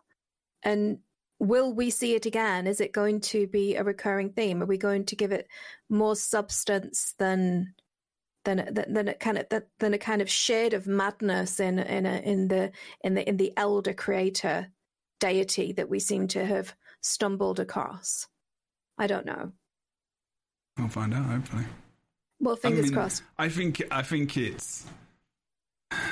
it's weird though, isn't it? If you think about our world and the universe, and you think about the never-endingness and how the universe is always being created, and like we'll never find out because we'll never see that far, because light just not doable. Maybe in like a million years when we're like, you know, we've got 7 legs and 5 hands and 17 million arms. I don't know, but like, do you know what I mean? Like, everything becomes crabs. Everything is crabs. Yeah, like and okay. And it's an evolutionary. There's the shape of the crab is a recurring evolutionary form. Right. Okay. It's a convergent thing. Sorry. I like it. No, that's good. But do you know what I mean? Like in terms of space, like, you know, and I think it's okay to not know everything, but I think we need to know a little bit more than we do know currently, because it is a little bit, because it's not the universe, is it? It's the world, and it's like, yeah. I think it's all right to have competing arguments. So you could, you know, like the Coda have one idea of the evolution of the Norn, and the Norn have another. And we get to experience and explore those stories for ourselves, and then we can make a decision what we want to think, or we can disregard. What we have here is we were teased in season 2. Was it season 2 with the machine? It was, wasn't it? Omad's machine. When we're floating in the alchemy and all that kind of stuff. Exactly. Right, so we have a theory of everything with the alchemy. Yeah. We experience a layer of it. We see the kind of structure, the fundamental building blocks of the reality that we're in, these primal essences. And now we have a competing narrative. Now we have a competing prime mover narrative of this creator dragon, who has split herself into fragments and to spin up reality, and somehow reality formed around her, or the planet formed around her, or she allowed it to. We don't know, and I think it's important that they allow the players to explore that, and they could do that quite easily through like the College of Synergetics, or through the Priory even. You know, I'm going to pull us a little bit back, as I realised that I probably pulled us into that place where we decided to talk about stuff outside of this specific part, because I realised that if we start talking about the creation of Tyria, that could be an entire season of Guild Wars 2. To kind of pull it back in the way they chose to tell the story in the end, and to keep it vague and give us so little time with Suwon, is maybe to let us have that. The unreliable narrators, the what if this is how it was, and the not overwrite and override every other creature's creation story. Is they kept it to that, and we do get that very brief time with her in the story. There is a to go back to the kind of instance that we're in. There was a funny quote I had from Kroof, because this was a constant for me. I wrote quotes down from Kroof throughout, and this was a funny one. Let me just try and find it. Oh yeah, here we go. Kroof said, Kunavang died. It's not the time for you to be GGing early, Kunavang. That's what Kroof was saying. And this is where we kind of are, like, everyone is dying. It's not just like Kroof literally running out of abilities, because there's just nothing else you can do. There's just so much, and you're like, I'm sorry, don't think I can carry on. Like Ola said as well earlier, you know, there was this instant death in POF, whereas in here, it's like, this feels like you're struggling. You're just fighting for a while, and then it's all of a sudden you're just talking to Irene, and you're like pulled out of this place, and it's not void. It's nothing. It's actually very calm. And I don't think the music, I can't remember what the music is like here. I should turn it up, but like, wonder if they were playing on the concept of the dream of making this like mentally divided space within the mists here. This is what it made me think of more than anything, is the moments that we, like when you make a Sylvari character and you start out in the dream, it has this almost this kind of feel to it where the edges of everything are, it's a real place, except then the edges are all kind of blurry and foggy in this way. I don't know. For the mind. They just have an ethereal capacity, yeah. Yeah, like it's a spiritual... Yeah, but this bit here, I'm wondering what look you had on your face, Rook, honestly. I'm on this bar here. Oh, yeah. No, you'll be able to see. You'll be able to see when that video portion goes up. You haven't got it out yet, have you? Have you? No, it's still going up because I was also simultaneously releasing portions of Endwalker. So okay, it's been a while. So much at once. But so much at once. So much at once. No, I lost it. I think you all can anticipate. I was yelling. I was so excited. Yeah. I was laughing. Like joy, pure joy. Yeah. Of course. Yeah. Yeah. Absolutely. No, I was very pumped about this. This was one of my favorite moments, I think, in all of Guild Wars 2. I just loved this whole thing. I loved this whole concept. I thought it was so good. It also was extra good because I had been rocking, as you've all seen in game, my Orion's Champion look, my outfit. And I have to say, while Kroof's character, while they're very, very good, my outfit with the additional effects and everything else going on, I looked so radiant. It was unbelievable. I looked full on like Orion's Champion on a level I had never fully achieved, and it was just so good. And you've got the Orion's legendaries of the weapons you're using as well, right? Like I didn't realize that was the same. I didn't, because I can't remember. I might get my playthrough up in a second and see what I had, but I was engineer, so I don't have weapon swap. Makes me feel sad. I didn't get as many legendaries. So this was you're right, it's fucking epic. It was so good. Aaron, Harold, I want you to talk about it, because if you don't, I will. And I need other people to talk about it. But how are you feeling about this? Like, what were your thoughts when you got your legendary and you kind of powered up and you're ready to go and you start fighting all the different dragons, you know?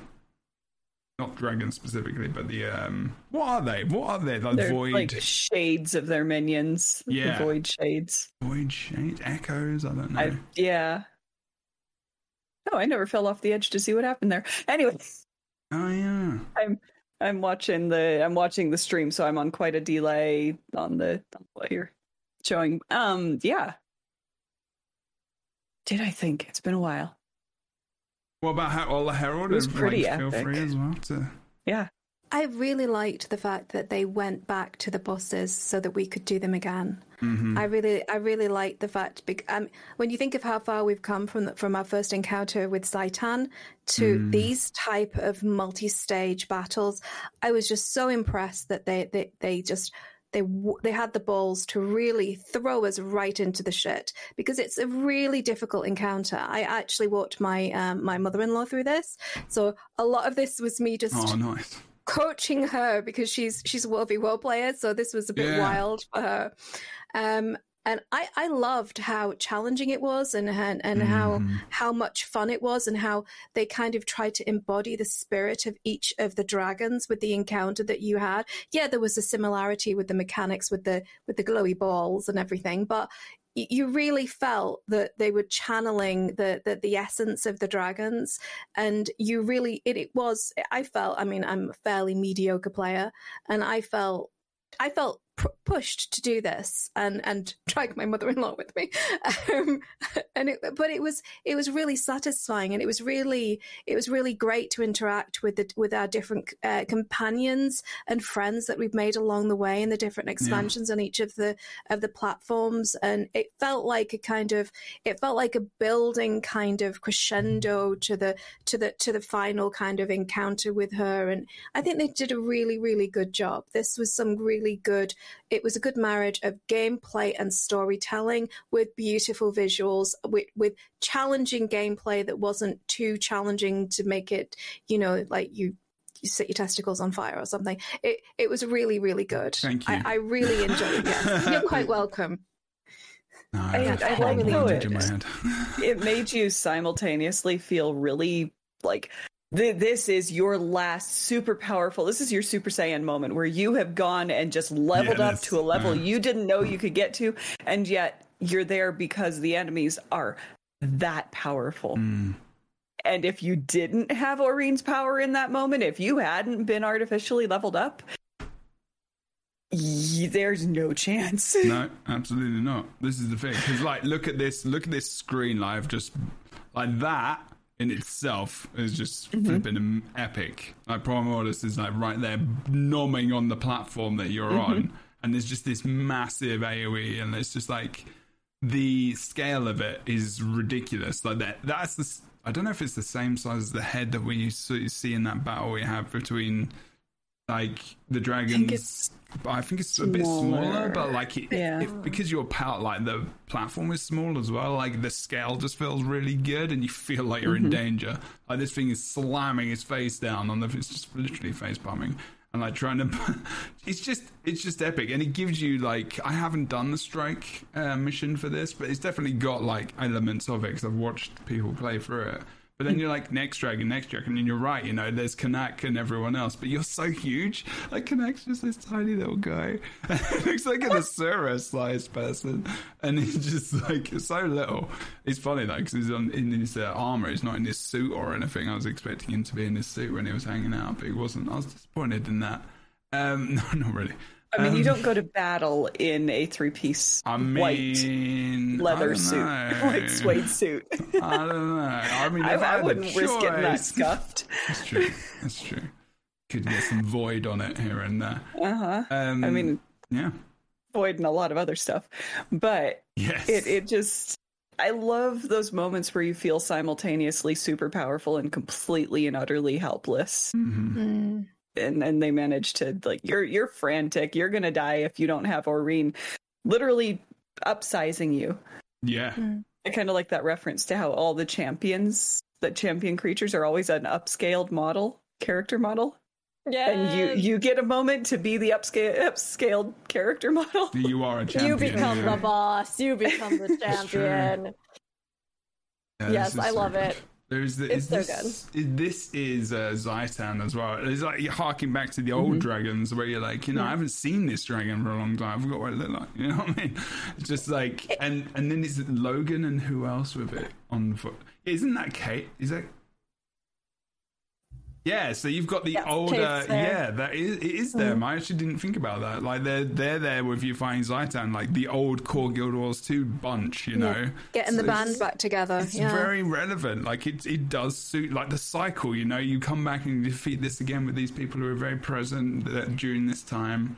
It almost felt like an acknowledgement that they realized that people were dissatisfied with, say, for example, the Icebrood Saga encounter, because yes, it was great the battle was spectacular and but we wanted to battle the dragons. We wanted not the surrogates almost, and this is kind of a redress to that. It's a redress to the fair criticisms of the Zaitan fight. It's a redress to the fair criticisms of the internal battle that we had with Mordremoth.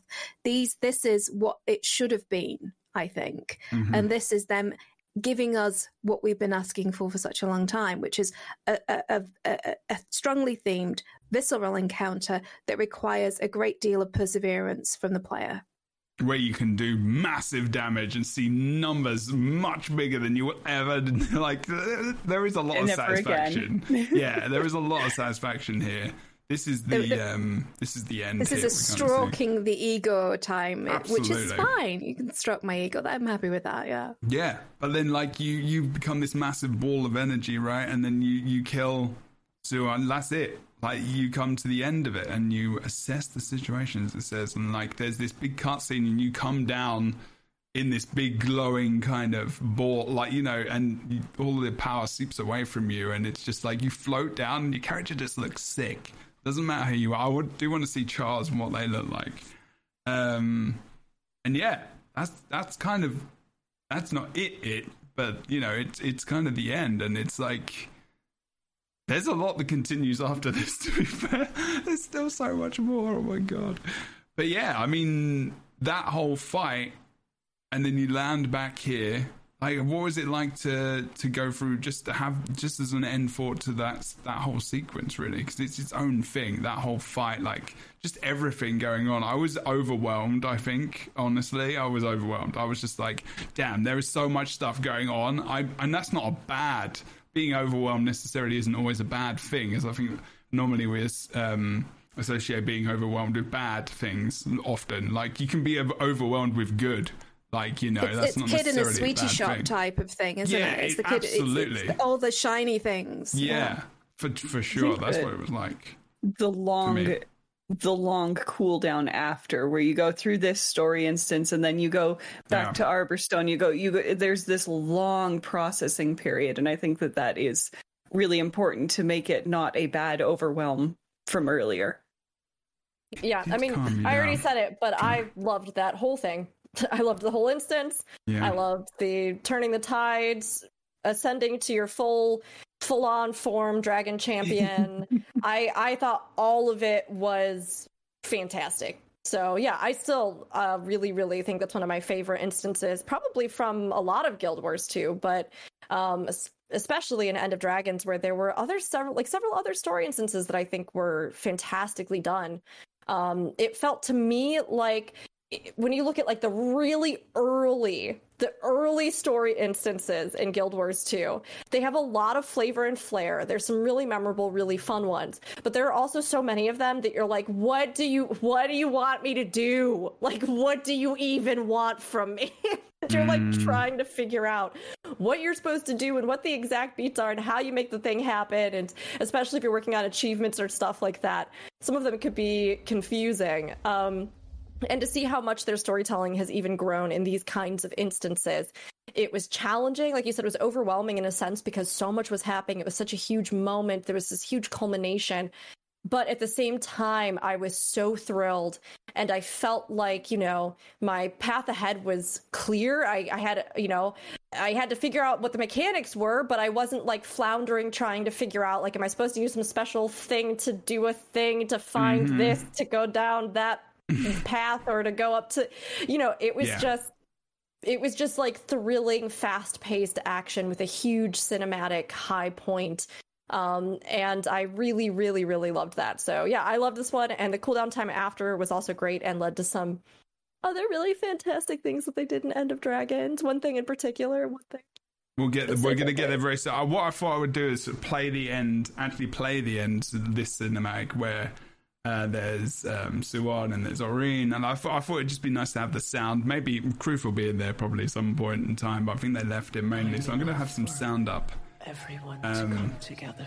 Yeah, so he might be a bit behind. I do apologise for peeps in the podcast. Without your part, this world would be undone. Do not waste time with regret. I'll try. Thank you. Suan.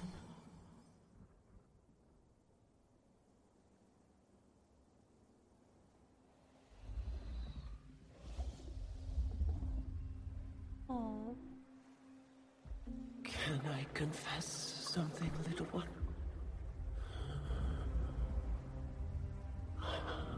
I'm afraid to die.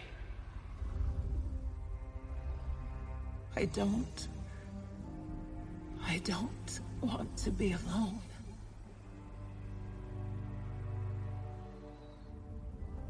I once thought loneliness was our burden.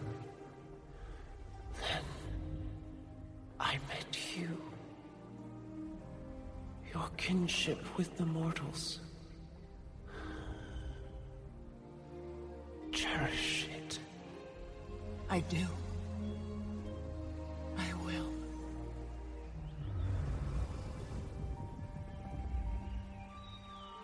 I'm going to dream now.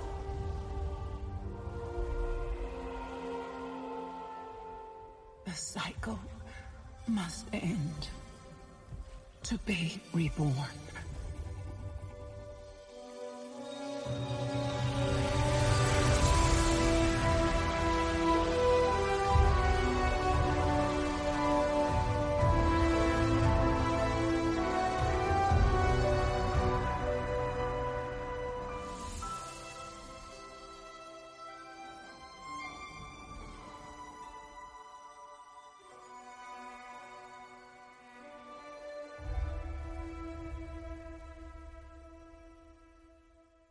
Jesus.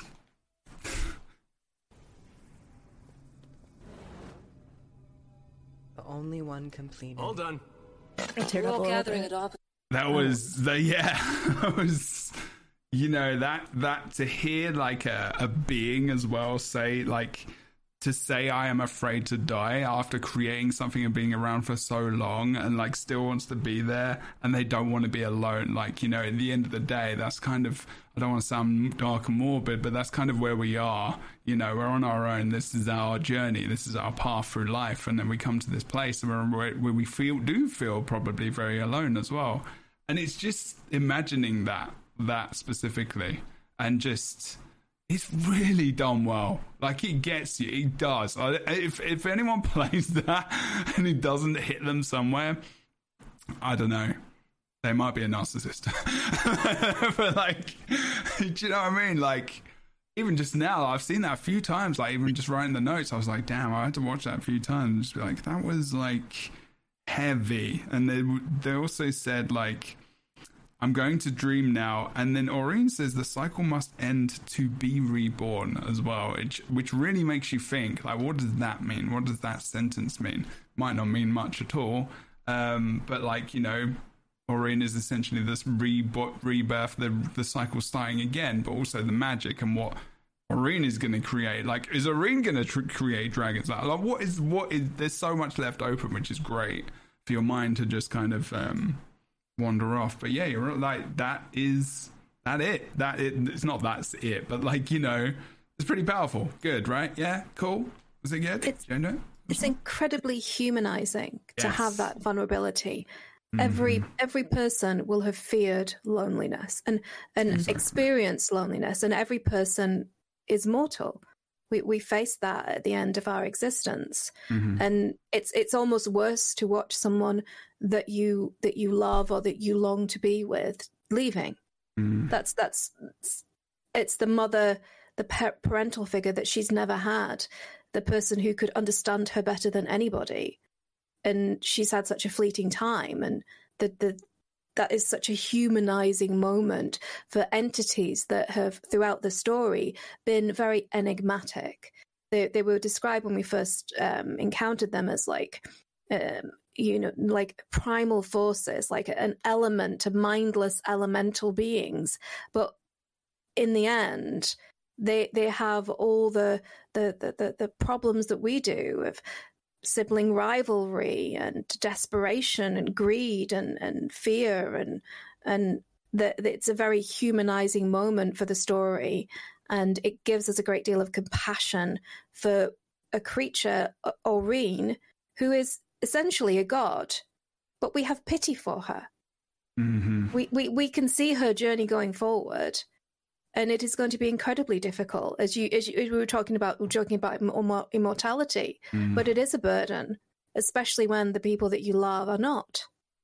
So I think they did it really, really well. They played that story beat perfectly. Yeah. I think Crichton said it better than I could have. I love it. Yeah, I feel the same. I feel the same. Yeah, cool. But yeah, that wasn't it. That wasn't the whole shebang.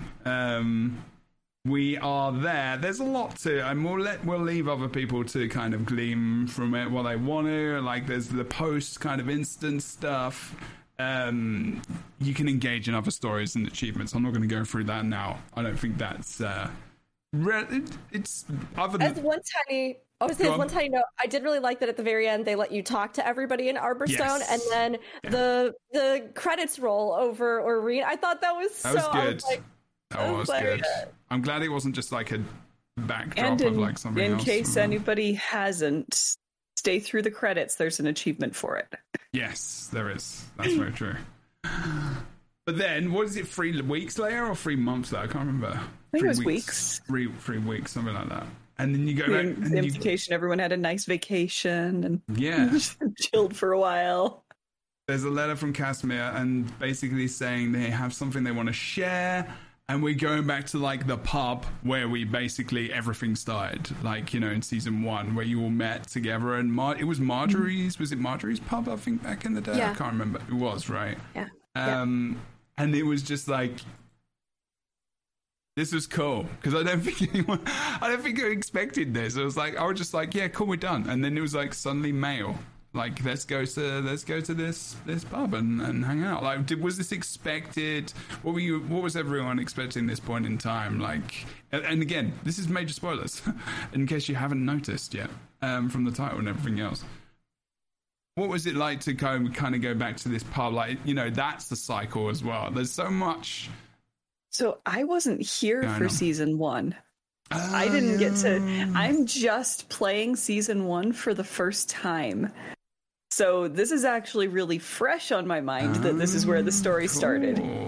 So that was, it may not have been quite the same sense of nostalgia, but it was still it was consciously a very cool decision to make it all come loop back to right here. Awesome. Yeah, I mean, I wasn't expecting it. For a long time, the community has talked about, you know, oh, I wish we could see their wedding. I wish we could, you know, because again, it's these characters are wonderful, right? It's funny to me whenever I have mentioned something like in a podcast or in other things, you know, every now and then we get the smarmy people in comments, wherever it is, or on Twitter, right, that are like, non-binary character, why'd you talk about liking that so much? Or like, you should stay out of politics and make video games. Or, you know, LGBT representation in the game, Or I remember on like one of the pre-release videos that I did as part of the kind of like media tour Guild Wars 2 did, which I think many of us got to participate in. I had mentioned like how wonderful I thought it was, and because while running it, the devs were also talking about how wonderful they thought it was. That they had like worked in Jade Tech and you know, people who use prosthetics and things like that, and that having this new horizon of representation in the game mattered to them as developers, and that they really loved as well just how it worked in a fantasy setting, right? Like, these things don't have to be silly, gimmicky things. Just because you hear the word diversity or you hear, you know, like representation in games, doesn't mean that it's like, I don't know, lessening the quality of your work. If anything, I think it enhances it, especially when it's done well. And Guild Wars 2, from the beginning, from living season 1, from before that, has been a game that has this diversity in it. So when people leave a comment or roll their eyes or make like, you know, whatever thing, I just sit here going, what game have you been playing for 10 years? I don't get it either. I'm like, when was this new? Like, they've been supporting Pride for fucking like ever. Like, where are you existing? Can in the I just world? say, I've just rolled a new Elementalist on my Steam account. The first love story I've come across is I'm doing the Knight story where he's going around, he's got this magic armor. And the first love story, I intercede with 2 boys, they're in love. One of them is defending the other one from assault, and I intercede to save them. It's right there, guys. 10 years ago, it's right there on the first. I mean, I'm like level 4. Hello. And I mean, the next major romance you see is Keith and Fowlane. Yep. Yes, and like representations of abusive relationships and representations of mental health, and like this game has always had such a touch for, like you were talking about with that final cutscene, bringing humanity to the game, not forced whatever you think it is, a literal reflection of humanity, like what it means to, in all its forms and shapes, to, you know, be a human being that exists in this world. And they're constantly looking to also expand that. And so, all of that said, I mean, the community for a long time, most of the community has really looked forward to seeing something like this because they've been a long-standing couple in the game. They are iconic within the MMO sphere. There are no other MMOs I can think that have had an actual on-screen kiss between two characters that are in a same-sex relationship. Nothing that comes to mind, no. Yeah, like, let alone anything that has been like this. And Guild Wars 2 did it in Living Season 1. So, with the re-release of Living Season 1, and with 10 years of a story arc coming to a close, and with the fact that I know that many people that work at ArenaNet themselves are, you know, of all kinds of different backgrounds. It's a hugely diverse company. Massively, yeah. The fact that they went, we're going to capstone our expansion with, I thought it was an engagement, but it's been confirmed that it was like sort of a wedding. Yeah, we were on that side. We thought they were getting married in the game. I thought they were getting married. I think it's so funny that they teased this instead of just giving us a wedding. This is like the cliffhanger. It's not even happened yet. Like, when is that going to be? Is it going to? It should be Christmas. That would be cool. Sorry, I said it wrong. Yes, we were on the opinion, Jebro and I were on the opinion that it was like a, you know, like small, equivalent to like a courthouse wedding, right? Yeah. Where you're just like legalizing it and they had the paperwork drawn up and all that kind of stuff. But apparently it is an engagement. So we might still get a full-on wedding sequence. I'm kind of glad that we're wrong about that, because then we can have that. You know? I know. And I'm super happy to be 100% right, of course. Which is fine. I'm super happy about that. Of course, yeah, Crichton, yeah. Yeah, it's also good because that means they can use the wedding arch in Lion's Arch. Exactly. Finally. Yes. At long last. But is this a beginning of getting married in the game? Getting married in MMOs is a thing. Rift, you can get married. In ESO, you get married. If you give Fantasy with the ring, you get extra XP. And like Rift, I remember that. And ESO, actually, you give them the ring and they get extra bonus XP when they're It'd be super cute. I would be so down for that. It's so good. New expansion feature. Yeah. With all of that in mind, but also just myself, I was deeply moved. Here come the emotions again. You got me tearing up because you replayed that final cutscene, but now the emotions are going to flood out. I'll play that one as well if you want. It has been such a hard year. And I actually think it's been a hard couple of years, right? But I actually think that when I was playing through that, I'm trying to remember if this is actually how it lined up or if it's just how it lined up in my head. I'm going to go ahead and just say, I think this was around the time that we were first getting our whiffs and or had things happening with Roe versus Wade. And right around that time, and that being overturned in the United States. And right around that time, there was also some discussion about the fact that if this was the first, that there were intentions to come for others, and that gay marriage might be overturned. And I was in such a dark place. It was so scary. I mean, I tweeted about it, but, you know, even in the past, I had a friend, one of my best friends, who dealt with, during Trump's administration, the DREAM Act being overturned, because my friend was brought here against her will as a baby. She had no idea, and didn't even find out that she was an illegal immigrant to the United States until she was getting ready to apply for college. And when she was getting ready to, and all our other friends and, you know, myself and everybody, we were doing this, her parents sat her down and said, you cannot apply to colleges. If you do, they'll find out your social security number is fake. You are here illegally. And her entire life crumbled. And she was living in fear for years. And she called me when Trump was going to overturn DREAM Act, because every person that had applied for DREAM Act, sorry, this is kind of a long ramble, but I promise it gets us to the point where... I'm in this. I get it, because I've had a case with a kid exactly in this situation. So yeah, carry on. And when it came to applying for DREAM Act, which for those who don't know was something that Obama instituted for children and, you know, young adults or people like my friend who were in this situation, to provide documentation of the life they had lived in the United States, so that they could get citizenship, or at least a temporary type of citizenship that would make it so that they weren't in immediate danger of losing their life or being deported, or as children being deported to places that they had never lived, or, I mean, young people, teenagers, right?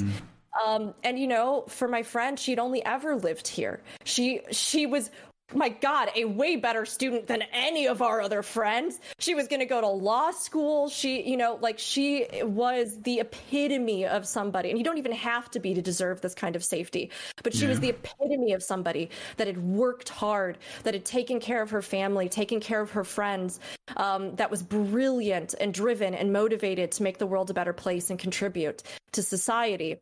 And she faced this. And I remember she called me when Trump was going to turn this over, and was sobbing because they'd had to provide so much documentation of their life in the United States, and they were now all on a list. And for all those years that she had hidden, they could deport her, and she could lose her life and be in a country she'd never been in and be unable to complete her law degree. And it was one of the most devastating phone calls I think I've ever received, minus a few others in my life, because we sat there in the dark crying. You know, I was like, I'll marry you if I have to. I was like, we'll do whatever we have to do, because this is not going to happen to you, not to one of the best people I know. So all of this to say, when we got to this point, around this time, End of Dragons came out, and I think for me, the loss, and this wasn't even me directly, but the idea of what the loss of certain rights and what the reversal of certain legal decisions could do to somebody was so much more profound. Because even secondhand, I had felt that fear for someone I loved.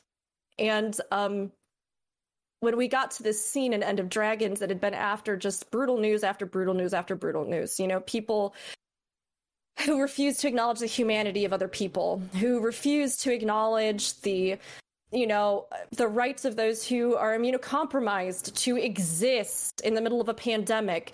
All of these things, this fear on the horizon, where I was having message DMs, threads with friends where, you know, I'm talking to them and I was like, okay, well, if your state dissolves your marriage, you can come up here. We will house you for as long as you need. If your state takes away your rights to trans health care, you can come up here. If your state, I mean, we were just, anyone, we had DMs coming in just constantly because people were scared. And people we loved were so terrified, and rightfully so. And I got to this part in End of Dragons, and the gaming space isn't always known for being something that is loving and compassionate and kind predominantly, although thankfully I think we all play a lot of games where there is a large majority that keeps that in mind. And I was blown away that in this climate, in this time, in this period, a game company would choose to end a 10-year expansion cap with a message of love and acceptance, when we were in so desperate need of it, and humanity, you know? It was so profoundly moving to me. I sobbed because it felt like I have to always make so many excuses for companies. It's like, well, it's really hard. They're a Japanese-based company, so they probably can't do, you know, they should do, but they probably can't do representation. Or, oh, well, you know, they're controlled by some big company and they know it could affect sales, so they're not good. And for all that we can talk about End of Dragons, to me personally, that moment was something where I went, this is what makes ArenaNet so special. There are so many reasons, but they didn't have to do that, and they did. And I think for so many people, it will have made them feel seen at a time when they were scared for their own existence. Worldwide, not even just the US, right? Like, so many things happening.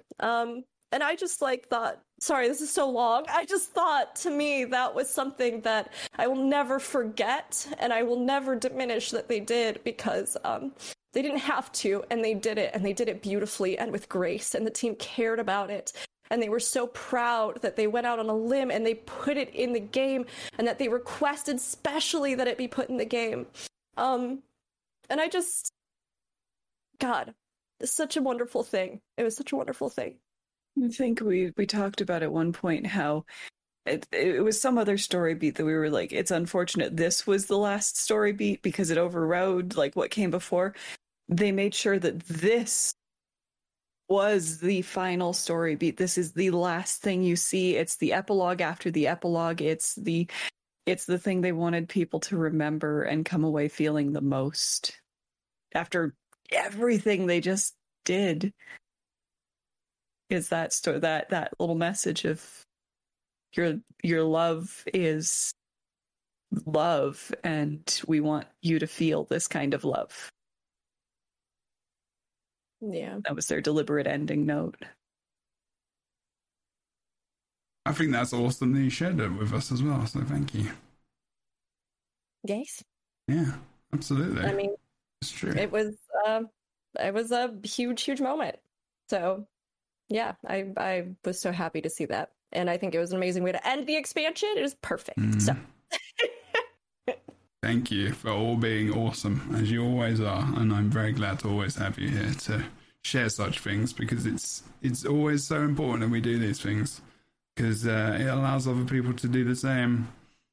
And to think they're not alone in these situations is ever so important. And when you talk about stuff which is difficult, peeps, and this goes for anyone watching or listening, like when you talk about stuff with shit in your life that's difficult, it enables other people to do the same. And it also enables people to not feel alone in that, you know? And I know what this kind of thing means to, I had kids that were going through that same thing, the turning over of Roe versus Wade, but then also, kids who were trans kids who were like glad that they were in Seattle because they couldn't imagine living anywhere else, and the fear of that, and like what happens if it happens here, and all. And I'm not a member of the community, but like, I work with kids and adults who are affected, and I have friends like you or like who do go through this as well. So it's all so important to talk about, and there are so many people in the world who just don't understand how things like this are so important to different people, and to feel represented and included, and it's important. And I think Arena really do. They're so diverse. Like, I mean, maybe the people within the company think they could be more diversity. Like, I think there's always that feeling we could always be more diverse. I don't think you can ever be the most diverse company ever. But you look at the people and you hear them talk about the game and their experiences and what they want to do. Like, it's good to see, and I'm glad that we're part of this community. It's very cool to talk about the game and the story in this way. I always thought that, and I'm even more glad and interested to see where they take it next, like seeing these stories develop specifically and the new characters we see and the relationships that we see coming in with an idea of representation and diversity in mind specifically. Very cool. I'm gonna start to move us towards an end, which sounds like, awful, but where we were, but it's like 3.5 hours. So, and these people have been here for a lot longer than that because I was faffing about doing my setup as I usually do. Is anyone want to say anything else about the end? Because I don't want to just like end it on some random note if I didn't mention something or someone wanted to say something about that end instance there with the marriage and stuff, because potential marriage in the future that will happen hopefully in its own entire story, Living World season. Can I say something about the story in general? Yeah, sure. General, yeah. I mean, we can end on some general notes generally about that. Seems like a good idea, actually. So I think the whole of the expansion is an allegory for the difficulties that we face. Mm-hmm. I think as writers, you can't help but reflect the reality of your situation. And I think it's a story of hope. Hope that when we come together, when we put aside the petty differences of culture, when we accept each other fully as human beings, however we represent in this world, and we come with love and we come with passion, then we can overcome almost seemingly insurmountable challenges. And I think that that's the story that they've told. It's a story of hope and renewal and possibilities for everybody. And maybe a bit of a rallying cry. I mean, I bet a lot of authors and story writers of all sorts would love that. If you take this message and see they're telling a story where people are putting aside, they're saying, okay, the world is bigger than our problem right here, right now. Let's do something about the bigger problem together. And their players act on that and come together and do something bigger and better together than they could do fighting their smaller problems alone. I will say that this is why the forces who we rally against, they don't want these stories to be told. Because every time you show people as people, they lose. That's true. Every time we love each other and we come together, they lose. They know that they might be on the right, but they're certainly not on the right side of history. And they're going to lose. We just have to love each other and keep moving forward. And the stories like this, they're so important, because in the midst of your real life turmoil, this little bit of fluff, this little bit of hope, this little bit of love, this little bit of another human being reaching out and saying, no, you're good. We love you. It means the world. It means everything, you know?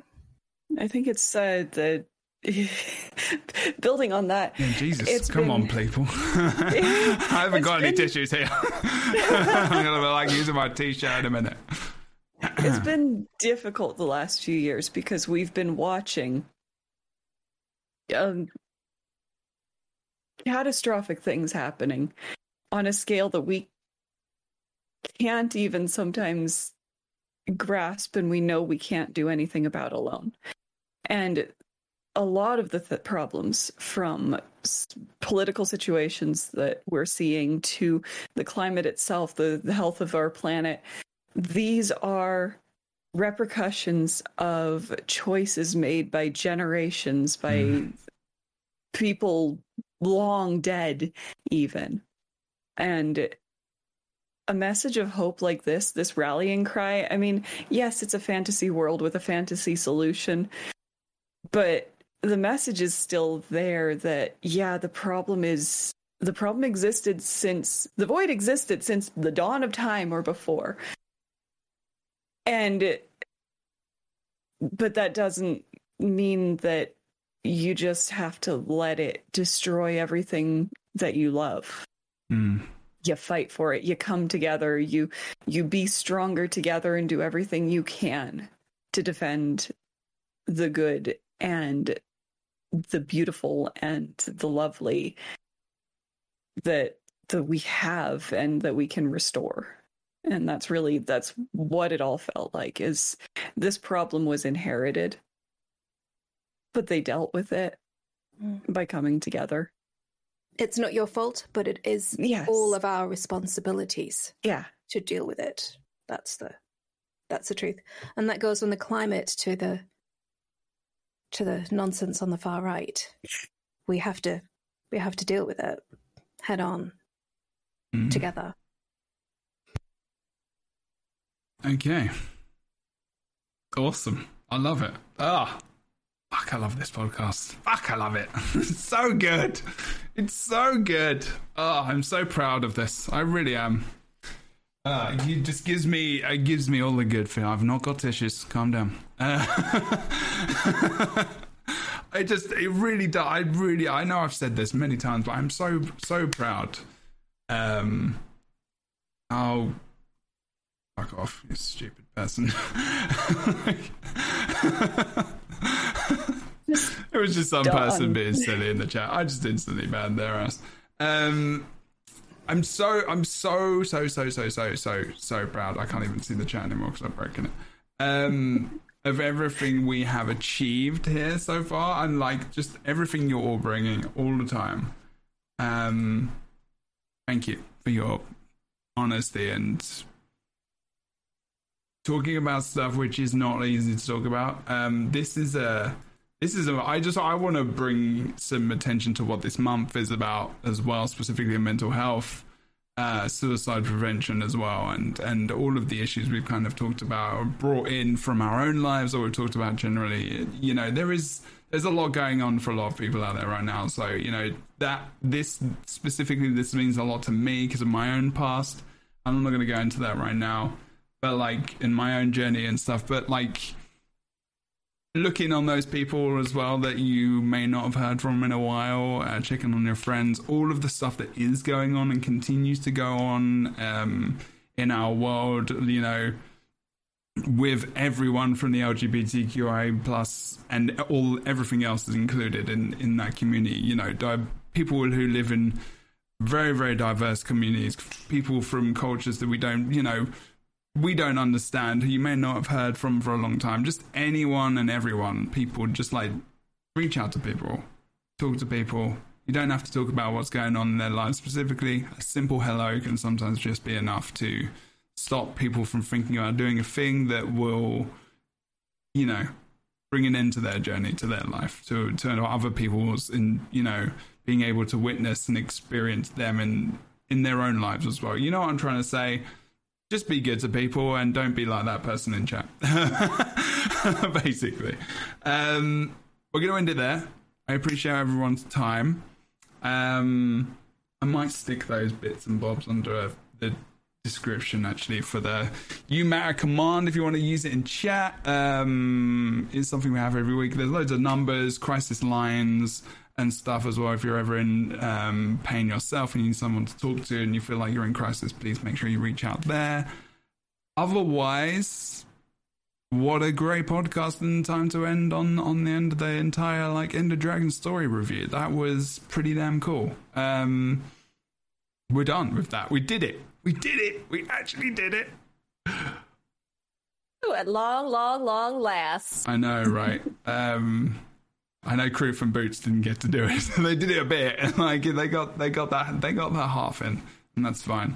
But yeah, we're gonna end it there. Anything else? Final word, Corinne. We're gonna say anything. I was going to say the next podcast should be where we all want the expansion to go.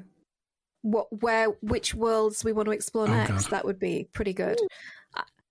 Strange New Worlds. Star Trek Day was yesterday. Oh my god, it was such a good show. Also watch Sandman. Anyway, carry on. Might be fun to have one talk about like if there were to be a Guild Wars 3, what would that be? Yeah, that's on the list. Yeah. There's a lot on the list. I've got to work out next week's one first. I'm also starting my own work soon. So as a note as well, if you're watching this into the podcast, there may be a change it might be in time or day. I'm not too sure. It won't be next week, but the week after, and how things are continuing on. But yeah, we'll see because I don't know what's going on right now because I'm going to be a counselor in like a week and a half. Yay! So that's going to be cool. It's going to be awesome. It is. I'm excited, but scared shitless as well. But yeah, otherwise, Rookery, tell us what you do, where you do it. Where can we find you? Yeah, you can find me on Twitch at Rookery, ROOKURI. You can also find me on YouTube at Rookery and on both this podcast and Aetherite Radio, the Final Fantasy XIV podcast that I do on Saturdays. If I'm not live on one of those places, or if there's not a video going up, you can probably find me doing a variety of other special events and other kinds of content. We've done cooking competitions recently. We've done shoutcasting for Race to World First and competitive PvP shoutcasting. So keep an eye out wherever I'm at, whatever I'm doing. We are always happy to see you. Awesome. As usual, very, very awesome to have you on the show. Thank you, Rookery. Oh, Scotch, tell us what you do, Tell us about yourself.